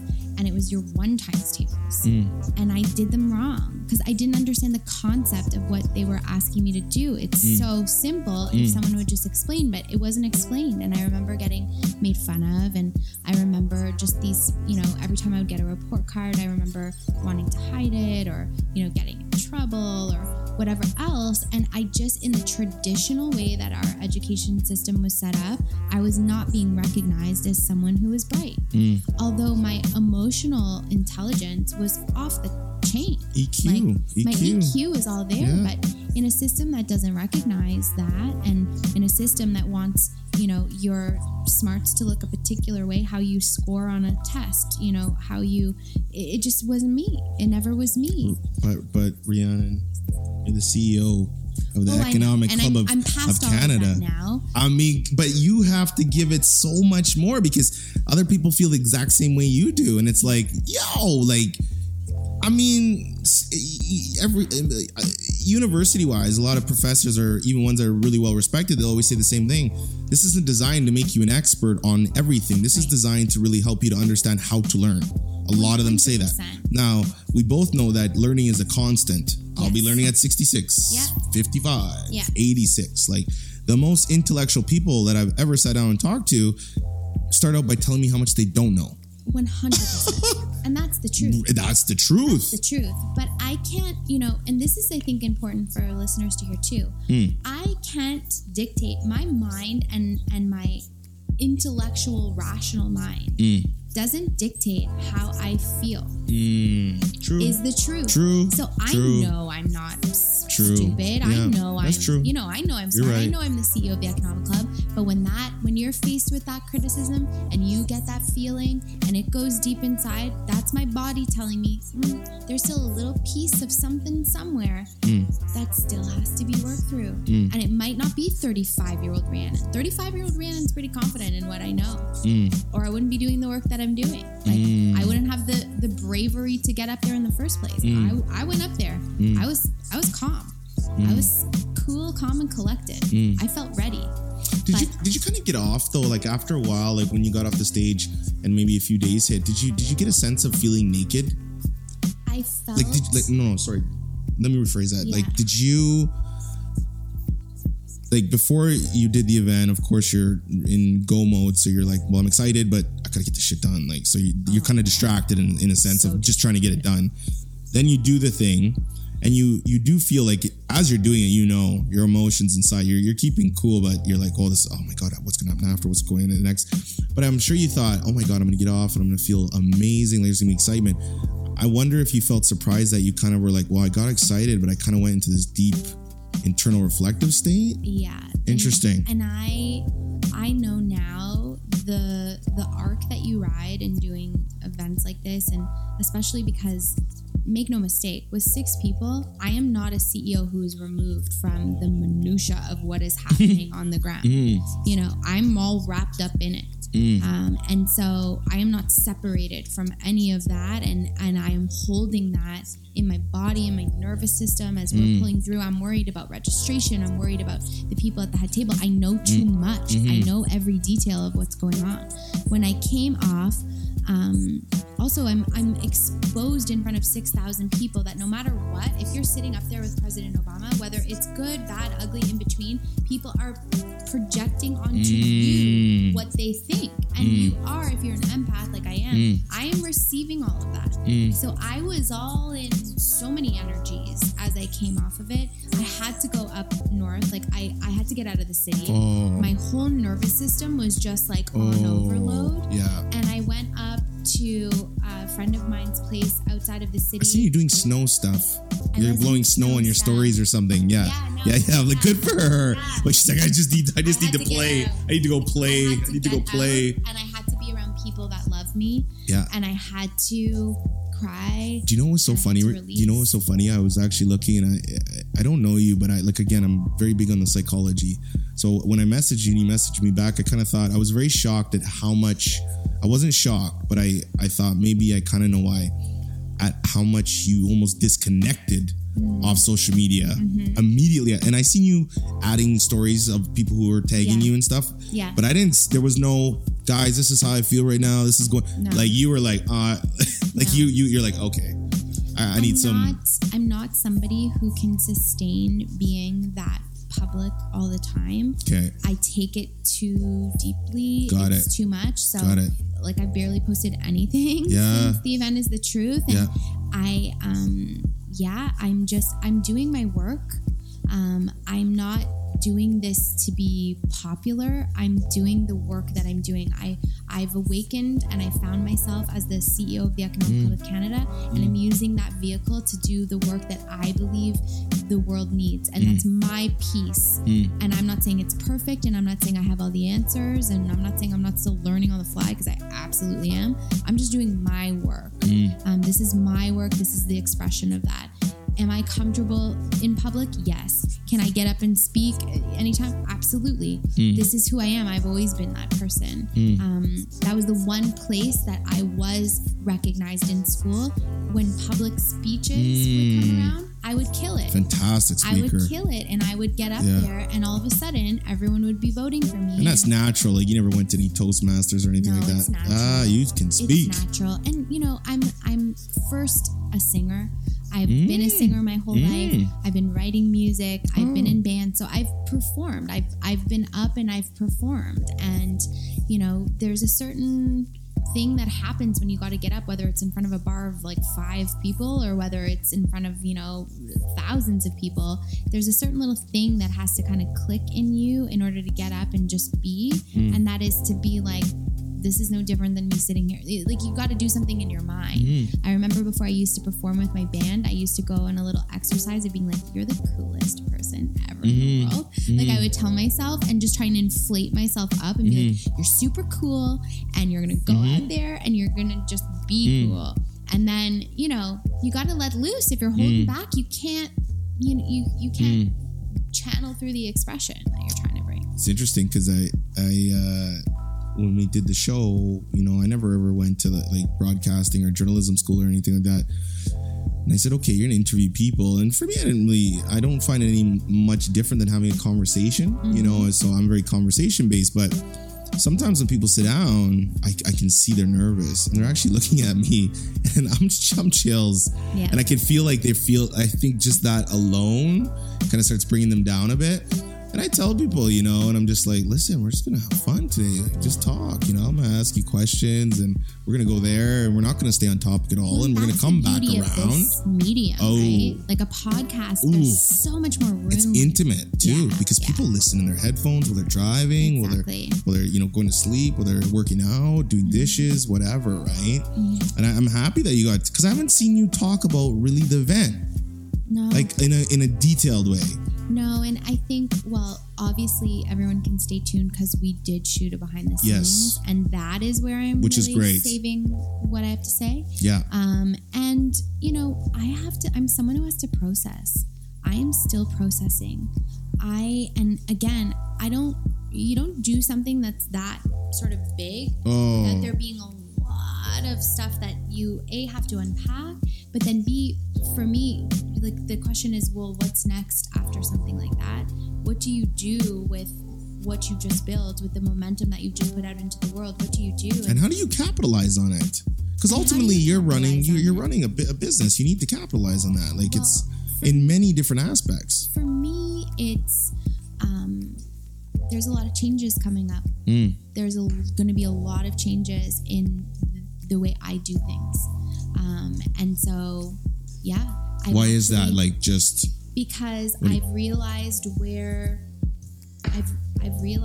I'm still trying to do things for something else or somebody else. Still not playing your own game entirely. Not entirely. Ooh, interesting. Nope. What about percentage-wise out of 100? What percent is your game right now? You're confident? You know, I 80? would say well, listen, I basically over the last couple of weeks, I've been laying really low. We have events, like I've been out and, you know, running regular Economic Club events, but we've been laying pretty low, and I have redrawn, and I say drawn because I literally use my own kids' like pencil crayons. I've drawn out a new business plan. I've drawn out a new business model. I'm making some more tweaks because I have to go to where my authentic desire is. What do you think is your biggest vulnerability right now? What's the biggest way to punch you in the gut? That's such a deep question, eh? It's a terrible question to ask somebody, but it's beautiful. Yeah, it's beautiful. I want to really think about it. How can we mess you up? Yeah. I mean, I think you could mess me up by saying that what I just did was for me and not for people. Some of it was for you. Some of it was for me. So fuck yeah. Some of it was for me. But that's cool. But it's the higher purpose. Of course some of it was for you. I think where the challenge comes in though is that, again, if you don't understand the back end of what that was, you don't understand what the risk profile of that was, and you don't understand what had to be endured. And again, when you're giving away half a room, so that means that 3,000 people got to come for free to see that. And those people that were for free are also the people that are attacking you. It's a really challenging spot to be in because the labor of love and what you risk and what you put forward, and then it's getting spit back that way, that's hard. And I gotta say, like, I'm not evolved enough yet to not have that really fucking knife me. When you look at the greats though, Rhiannon, and the ones that literally got killed, it was from their own group. I know. I mean, I know. It was the people you were trying to help that actually pinned you up. I know. And it's gnarly. You gotta know that if you're gonna do this kind of work, if you're gonna be, I call it the pointy edge of progress, then you know you're gonna get cut. Ooh, I like that. That's nice. The pointy edge of progress puts you at the front, and you will get cut. Yeah. But you're getting cut so that people behind you can walk through that door more easily. I've been getting cut with this podcast. I bet I do feel that because I've been going into some really interesting areas. Going to different places. And you're going deep. Yeah, I'm going deep. Not everybody's ready for that. Isn't that crazy how though you could get like 5 people that just love it and then 5 people are like, fuck you. Oh, absolutely. Like all in the same moment. But we also live in a world right now, and this is really, we live in such a critical time, and people are so ready to attack. Without having knowledge too. Without having with knowledge. Zero education on what they're actually attacking you for. That's the problem. Crazy. And it's crazy. And it's so quick and fast. Yeah. And you, as much as we, just talked about the benefits of having democratized the media where anybody can come up and anyone can say anything, there's also the backlash of that. That someone who's from an account that doesn't even have a name can come up and write on your profile like absolute nasty shit things. And they can do it 3 times. And they can do it 3 times. They can make it look like more. Yeah. And, this is really the truth. And so this is the world that we live in right now. And I know that, and I'm trying to fight against that every single day. I'm trying to fight against that, of give people an opportunity and hear people. And there was a reason why I curated the room the way I did, and it wasn't just for the young people. It was also for the young people to redesign their thinking around the business community. To say, wait, here's the people that I've been like shitting on, that I think are like, don't care about me and are so powerful and rich and whatever. And they just gave up half their seats at their table for me. Because I didn't do this, the business community did. I kept the pricing extremely high on the business community side so that I could afford to do this modeling. They paid for it, not me. They gave up their seats, not me. So that's the connection. And it's like we each need to re-meet each other around a different set of circumstances than what history and ancestry has provided us. Because our context, whether it's in your lifetime or not, is embedded in our DNA. Absolutely. It's epigenetics. Absolutely. It's literally the trauma of colonization, of slavery, of all of these pieces are in our bodies still. So we need to redefine what the conversation is, who's at the table, what that looks like. This is what I'm trying to do. And fuck, like 6,000 people, this was big. This was big, and this was hard, and this was challenging. And there was a lot of mixed feelings and emotions, and mixed feelings about me too. Who is this white woman up there? You know, you say this is a community event, and now, you know, these are the questions. And it's, again, for me too, you know, we have to, I recognize my privilege that my skin color gives me. I have privilege because I am white. My socioeconomic background makes me connect with people who don't look like me. I see. All the time. Interesting point. Because I have had many of the same lived experiences as people who don't look like me. But because I look like I look, when I walk into particular spaces and rooms, I'm not immediately cast out. Well, you're not you don't got that street cred, so to speak, right? You know what though? It's interesting because I'm half black, half white, right? So from an early time, you know, I always said if the cops are going to be chasing me down the street, they're not going to be like, "There's that half German guy." Yeah. Like clearly, Yeah, so I'm like, "You're black." Yeah. Even though I'm half. Yeah. It's like, no, like you're black. Now Barack Obama, he's black and white, but you know he's a black. They didn't say the first half But black, colorism half is white. a huge thing. It is, but they never. You don't hear them saying he's the first mulatto president. No. He's the first half white, half black. No, he's the first black president. Yeah. So it's interesting because even in the black community, I've had people tell me, Ryan, maybe you get more opportunities because you're lighter skinned, and then at the same token, I got to play it straight, and I'm like, most of my clients, they're white. Most of my hate a lot of my hate does come from the black community, right? Interesting. And very interesting, right? So, I mean, you know, if you look at my friend circle, I don't care where you're from. I just care that our values are aligned and that you are just like me, waking up every day trying to be the best version of yourself. So whatever career you're in, I don't care about. All I care about is, you know, and my circle is very small. Like my wife is my best friend. Is that every day we wake up, we're going to go at it. And we're going to go at it hardcore. And it's weird because, you know, I think maybe maturity or whatnot, I do understand now you can only be an owner operator in your life for so long. Yeah. When you want to build something special, you need people. Yeah. And this is why I'm fixated on always studying people. You know, Laws of Human Nature by Robert Greene is one of my favorite books. If you haven't read it, read it. It's this thick. It's you have to read it like 6 times. Get that book. I know talking to you, you're similar to me. Yeah. You will love that book. Okay. And it's all about what you talked about today. Yeah. And he just breaks it down in a way that's brutal. But it's tricky because when you talk about black people specifically, like Jordana Golis, I talked to her yesterday. She's Jewish. So she talks about the Holocaust. Yeah. Right? And then she also represents, she doesn't do anything but guns, drugs, and murder. She does the highest criminal offense. That's all she takes on. Like she's had clients that have beat prostitutes to death. She said, you know, just full-blown killers. Yeah.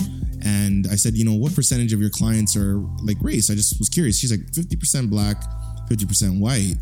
But she and we started laughing, not because of that, but on the podcast I said, man, it's so stereotypical, Jordana. You have a Jewish criminal lawyer. Yeah, like everybody knows in crime, hire a Jewish person. Yeah. Right? And she started laughing. She said, no, I get it. But as like you, she grew up in a very, very like tough environment, not the typical Jewish person that, you know, wealthy family setting. So she's like, I identify more with people who've had struggle. Yeah. Amazing. Yeah. This whole trip for me the last like 3 days, honestly, it's been like so emotional.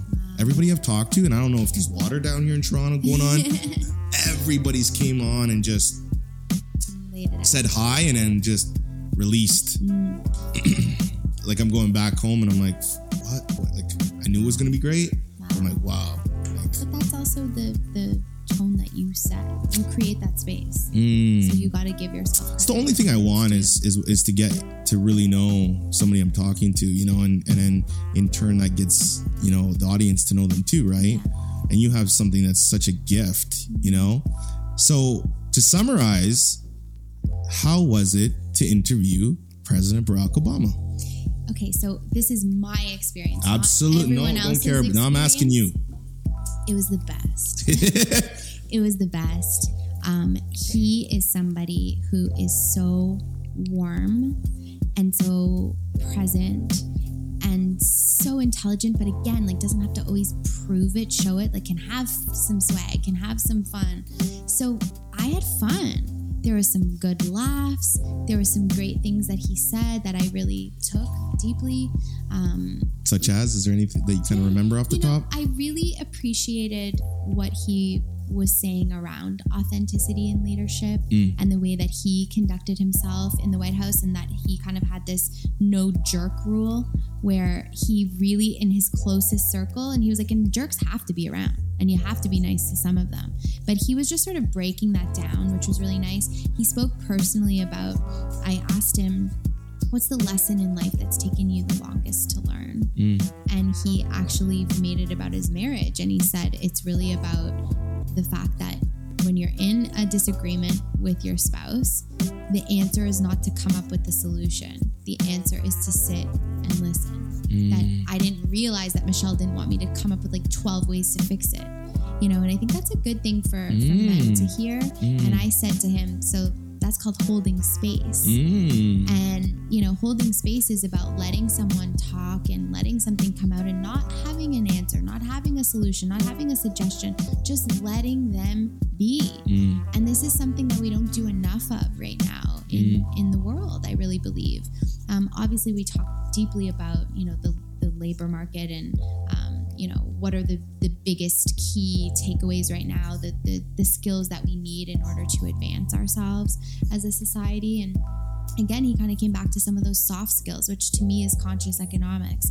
So saying that the future isn't just about, everyone hears STEM, we have to be in math, science, and technology. The computers will do the job of being the computers. Absolutely, those skills are important, but what we have to start to develop and build, I truly believe, is how to be human. It's how to be human. It's how to be emotional. It's how to connect. Creativity is not something that can be mandated. Any creator knows you have to make space for creativity to be in your life. Anyone who's going to write an album, they don't go into a 9-to-5 workspace and write an album. It's like, I got to travel. I got to live with these, musicians. I got to immerse myself in something in order for something to come out. So creativity is what we need right now in an economy that's changing. We need creativity around policy. We need creativity around economic infrastructure. Solving very big challenging problems, whether it be, on the monetary policy side to environmental and health. If we need creativity in our workforce and we know that we can't mandate it, then what are we doing? These are kind of the things. So he started and continued on a conversation that I've been wanting to have. And it was an honor and a pleasure to have it. And I liked him. I liked him a lot. And I'm going to cry right now because I wanted to like him as much as I love him, and I've loved what he's represented. I wanted to like that person when I met them, because I've had those experiences where I've put someone on a pedestal and then I've met them and it didn't feel the same, or there wasn't that connection. He's a great man. And a real iconic figure, and that's politics even aside. I just think he's an important figure in our world, and someone who I feel deeply honored to have been able to share a short hour with in my life, in my story. Beautiful. Yeah, that's beautiful. Yeah. Is there anything about him that you think, what was the change, what's the one thing he has that got him to where he is? Like, did you see any moments where he'd have that killer instinct in his eye? Was there any mannerism where you can tell, oh, this guy's a president? Like, I know who I'm talking to. Even though he's funny and he's got swag, this guy's on a different, was there anything that cued off where you're like, What I really noticed about him, first of all, he is a politician and he's long-winded. He is. I mean, he can really, you ask him a question and he'll go. Yeah, he'll go and go and go. Yeah. And for me, I have to say, as someone who, this is not my primary thing that I do for a living, is interviewing people. It's part of some of what I do, but not everything. I didn't know when I should interject, and I didn't feel like, I think sometimes I wanted to interject. Great. You know what? Great that you bring that up. It's interesting because, that's what, every time I do a podcast, I kind of came up with a rule for myself of interjection. Guests don't realize that they want me to interject, and I've actually done it where I could tell they didn't know they wanted to stop, but when I did it, I just felt like they're like, oh, thank you. That's such a good and it's weird. And it's weird because, and I would have to say, like, for instance, it came from my listeners because I said, okay, guys, you guys are hearing me do this from episode 1, and if you listen to episode 1, it sounds a lot different than episode, like, we're on 90, but, oh my gosh, it's, when somebody keeps going, my rule of thumb is if they've kind of gone on to run on sentence like 8, 9, it's time for me to quarterback because, a lot of people with a podcast are like, well, I want the host to be a host. Yeah. And a host's job is to guide. Yeah. And I think I'm a little different where I will talk a lot too. There's some interviews I probably talk 50%. I'm like that too, and I like that. But there's other ones, 80-20, 90-10. And it was interesting when I first started, my thought process was the least amount I talk, the better it would be. And people are like, we actually tune in for you too, Ryan. Totally. We want to hear you talk and your perspective. Yeah. So that's kind of my rule. Like, I can always tell, like, if somebody's talking and I'm kind of like, if I've said, got it, yep. If that's came 6-7 times, time to interject. Time to go. And it's amazing because I look at the guest and they're like, oh, no problem. I think that's really good advice. And I think that for me, I had it in the back of my head from when I interviewed Michelle. There was some criticism I got that time, and it was that I was interrupting her, and it only came from a few people, but I had it stored in myself. So I was really trying not to, but he was going on and on a few times, and so that is a takeaway that I wasn't fully. I didn't know, like, do you interrupt the president of the United States? Like, do you interject, or do you let him finish his thought? I mean, this is the thing, and I don't know if we even know the answer to that. We had a guest on. He's out of the States. Maybe you don't know him, but if you Google him, he's like an icon in business. His name's Patrick Bedavid. He runs a show on Valuetainment. He's massive. He's based in Dallas, Texas. He's an online figure, and he's also he's just a figure. Like, this is one of the greatest speakers I've ever seen. And he had Kobe Bryant on he runs a massive insurance company, so they do their gathering every year. But he always brings in somebody big to speak to the group, and he's got he grew this business, imagine, from 10 agents to 73,000 agents in 7 years. Wow. Massive. Wow. Anyways, Kobe Bryant comes on the stage and he welcomes him. He didn't stand up for him. What? And he kind of, when he stood up, right as he's getting to the chairs, just kind of 2 chairs, and kind of your guys' setup, larger stage though. So he's walking, and he just kind of went up to Kobe. He's like, and he just kind of hey, sat down. So people are like, why wouldn't you stand up for Kobe? That's disrespectful. He's like, no, it's not. He's like, these guys, part of my language, are getting their dick sucked every day. You think they want another person to suck their dick? Interesting. He's like, I gave him the respect of being a human, and I'm not, and his blood is not different than mine, and he's as temporary as I am. Interesting. Very interesting. And I could tell, and I seen that interview. Yeah. Kobe gave him respect. He didn't talk to him like, oh, you should be happy I'm here. Yeah. Interesting. Right? And I think and again, there's no one size fits all in the situation, but I think that you always have to know, even for me, when I have a guest on, I'm like, hey, and I've had some big, I'm like, hey, we do a lot of remote, so I have my whole studio in my home in the mountains and stuff, and it's where my office is, and I'm just like, yo, what's up? And sometimes I got to go through six PR people to even get somebody on, and all that, and this and that. And are you going to ask questions? And I'm like, I don't send questions. We've had guests refuse to come on. I hate doing that. Because I don't do the pre-scripted questions. Yeah, 100%. Bios, I never ask for a bio. Yeah. I like a headshot. Yeah. But the bio, I'm like, I could go and make my own fucking bio. You got tons of information on you. I don't need pre-scripted for you. I mean, but that's great. I mean, that's a great approach. Absolutely. And I wanted the guests to feel like they're coming on a different style show.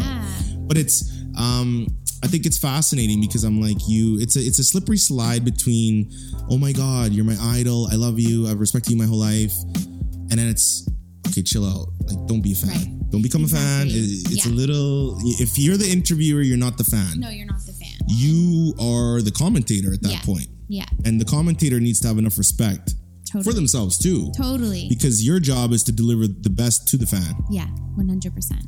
And I think that that's good. And I think that was the one thing that I might have struggled with a bit is when can I cut off when he's going to, which... You know what my first take on it when I seen it though? I was very, very, I said, who the hell is this girl? This is amazing. She's got some balls.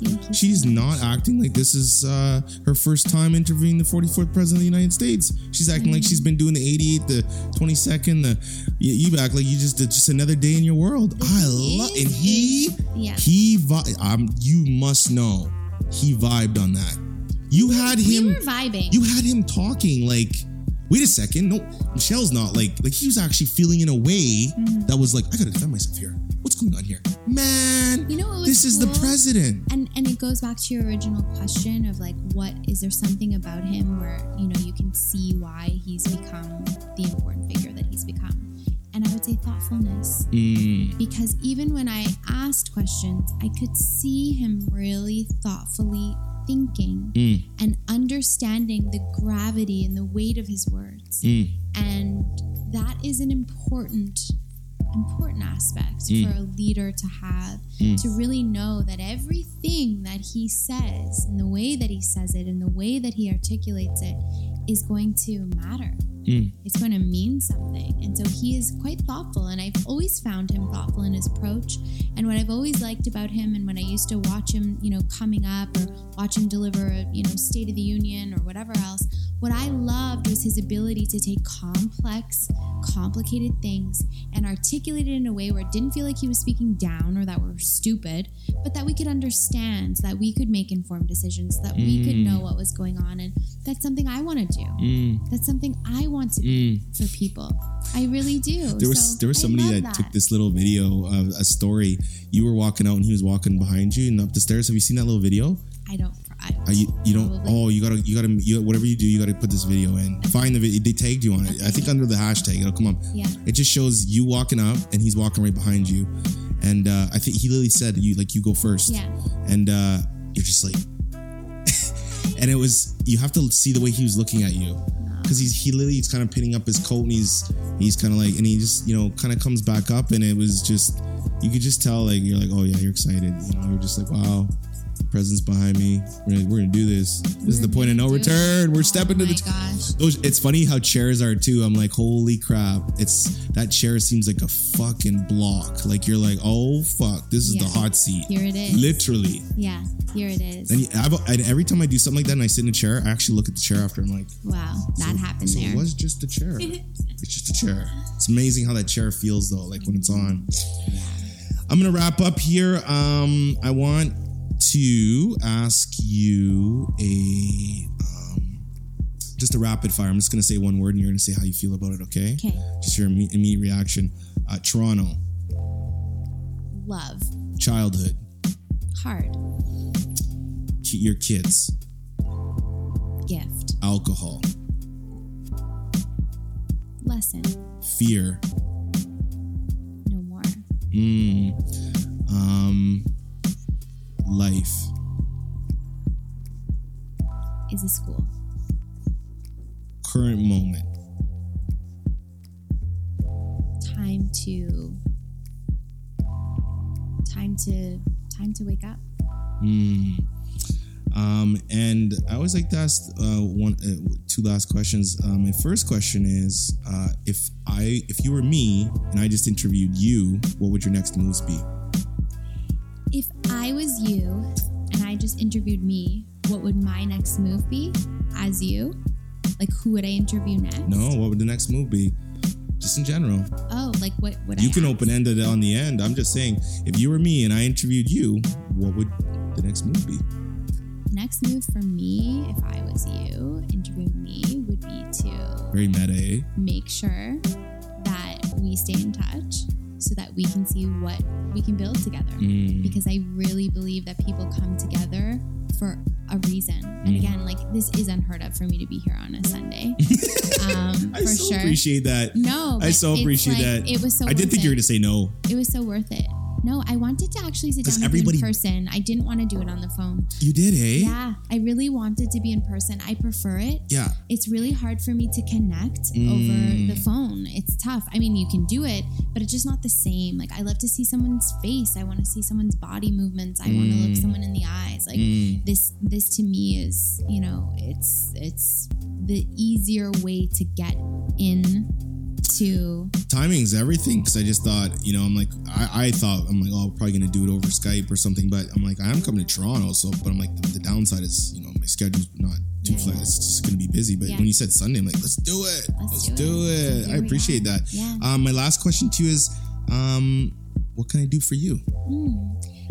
I think you've served a really important purpose for me today. And so I'd like to let you know that you've already done something for me, because I have only just met you today, but you've allowed me to articulate my truth in a way that felt natural, in a way where I didn't feel I was on a particular budget of time, or, you know, I could jump around, I could follow my flow, and you've done something already for me. So in my mind, I'm wondering, you know, what we need to do together now. We'll figure that out. We'll figure something out. I think I'm in a great place right now. I think I say the conversation. I'm a true bred entrepreneur. Every 5-6 years, though, I really, it's always change, you know. This podcast came by accident. It started out as an extremely like passion project, but I've always loved journalism, and I've always loved talking to people, and I'm curious, and curiosity is our mandate. It's our show slogan. It's all we do.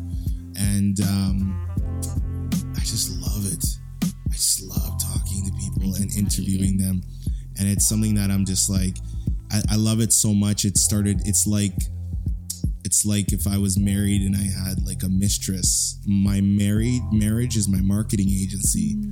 This has became more than a mistress. This is like, we're like building a relationship here. This is not cool. What am I going to do? Yeah. And it's a great position to be in. It's just really weird because it's the guests that have imparted and bestowed so much of themselves with me that I take it away. It's really interesting. It's heavy. You know, you have somebody and you're talking to brilliant minds. So go back and your head is just hit. And I can't thank you enough for showing the vulnerability and just telling your story. I think it's fantastic. You as you know, have this is only the beginning, but everybody says that. I can tell by talking to you though, you're in a big state of your own, and I think that the average person would say Rhiannon has everything together, and I think right now you're like, no, I think you're actually taking pieces apart, and you are in the midst of putting them in a different way. I think Barack Obama was I don't know if it was a farewell or it was let's begin. You know, there's a tear that comes right up into my throat because it was both. It was both. Right? Yeah. So, with that being said, everyone who's listening to the show, please go on, write a beautiful review. And if you don't want to write a beautiful review, write a review anyway. iTunes, Google Play, Stitcher. And again, you know, one of the main reasons we came to Toronto is to literally collect our award for best Black hosted podcast in Canada, which again, would not be possible without our guests and also without our listeners. And we're really excited for this. And it's amazing to see how much something can grow when, you know, we've only been doing this podcast for 8 months. And the first 4 months weren't even consistent. So I would say the last 4 months have been consistent. And in 4 months, I mean, God, it's really a testament that if you want something, it's just all right there. So again, take care, tune in, and make sure that curiosity is always your mandate. Thanks so much for coming on.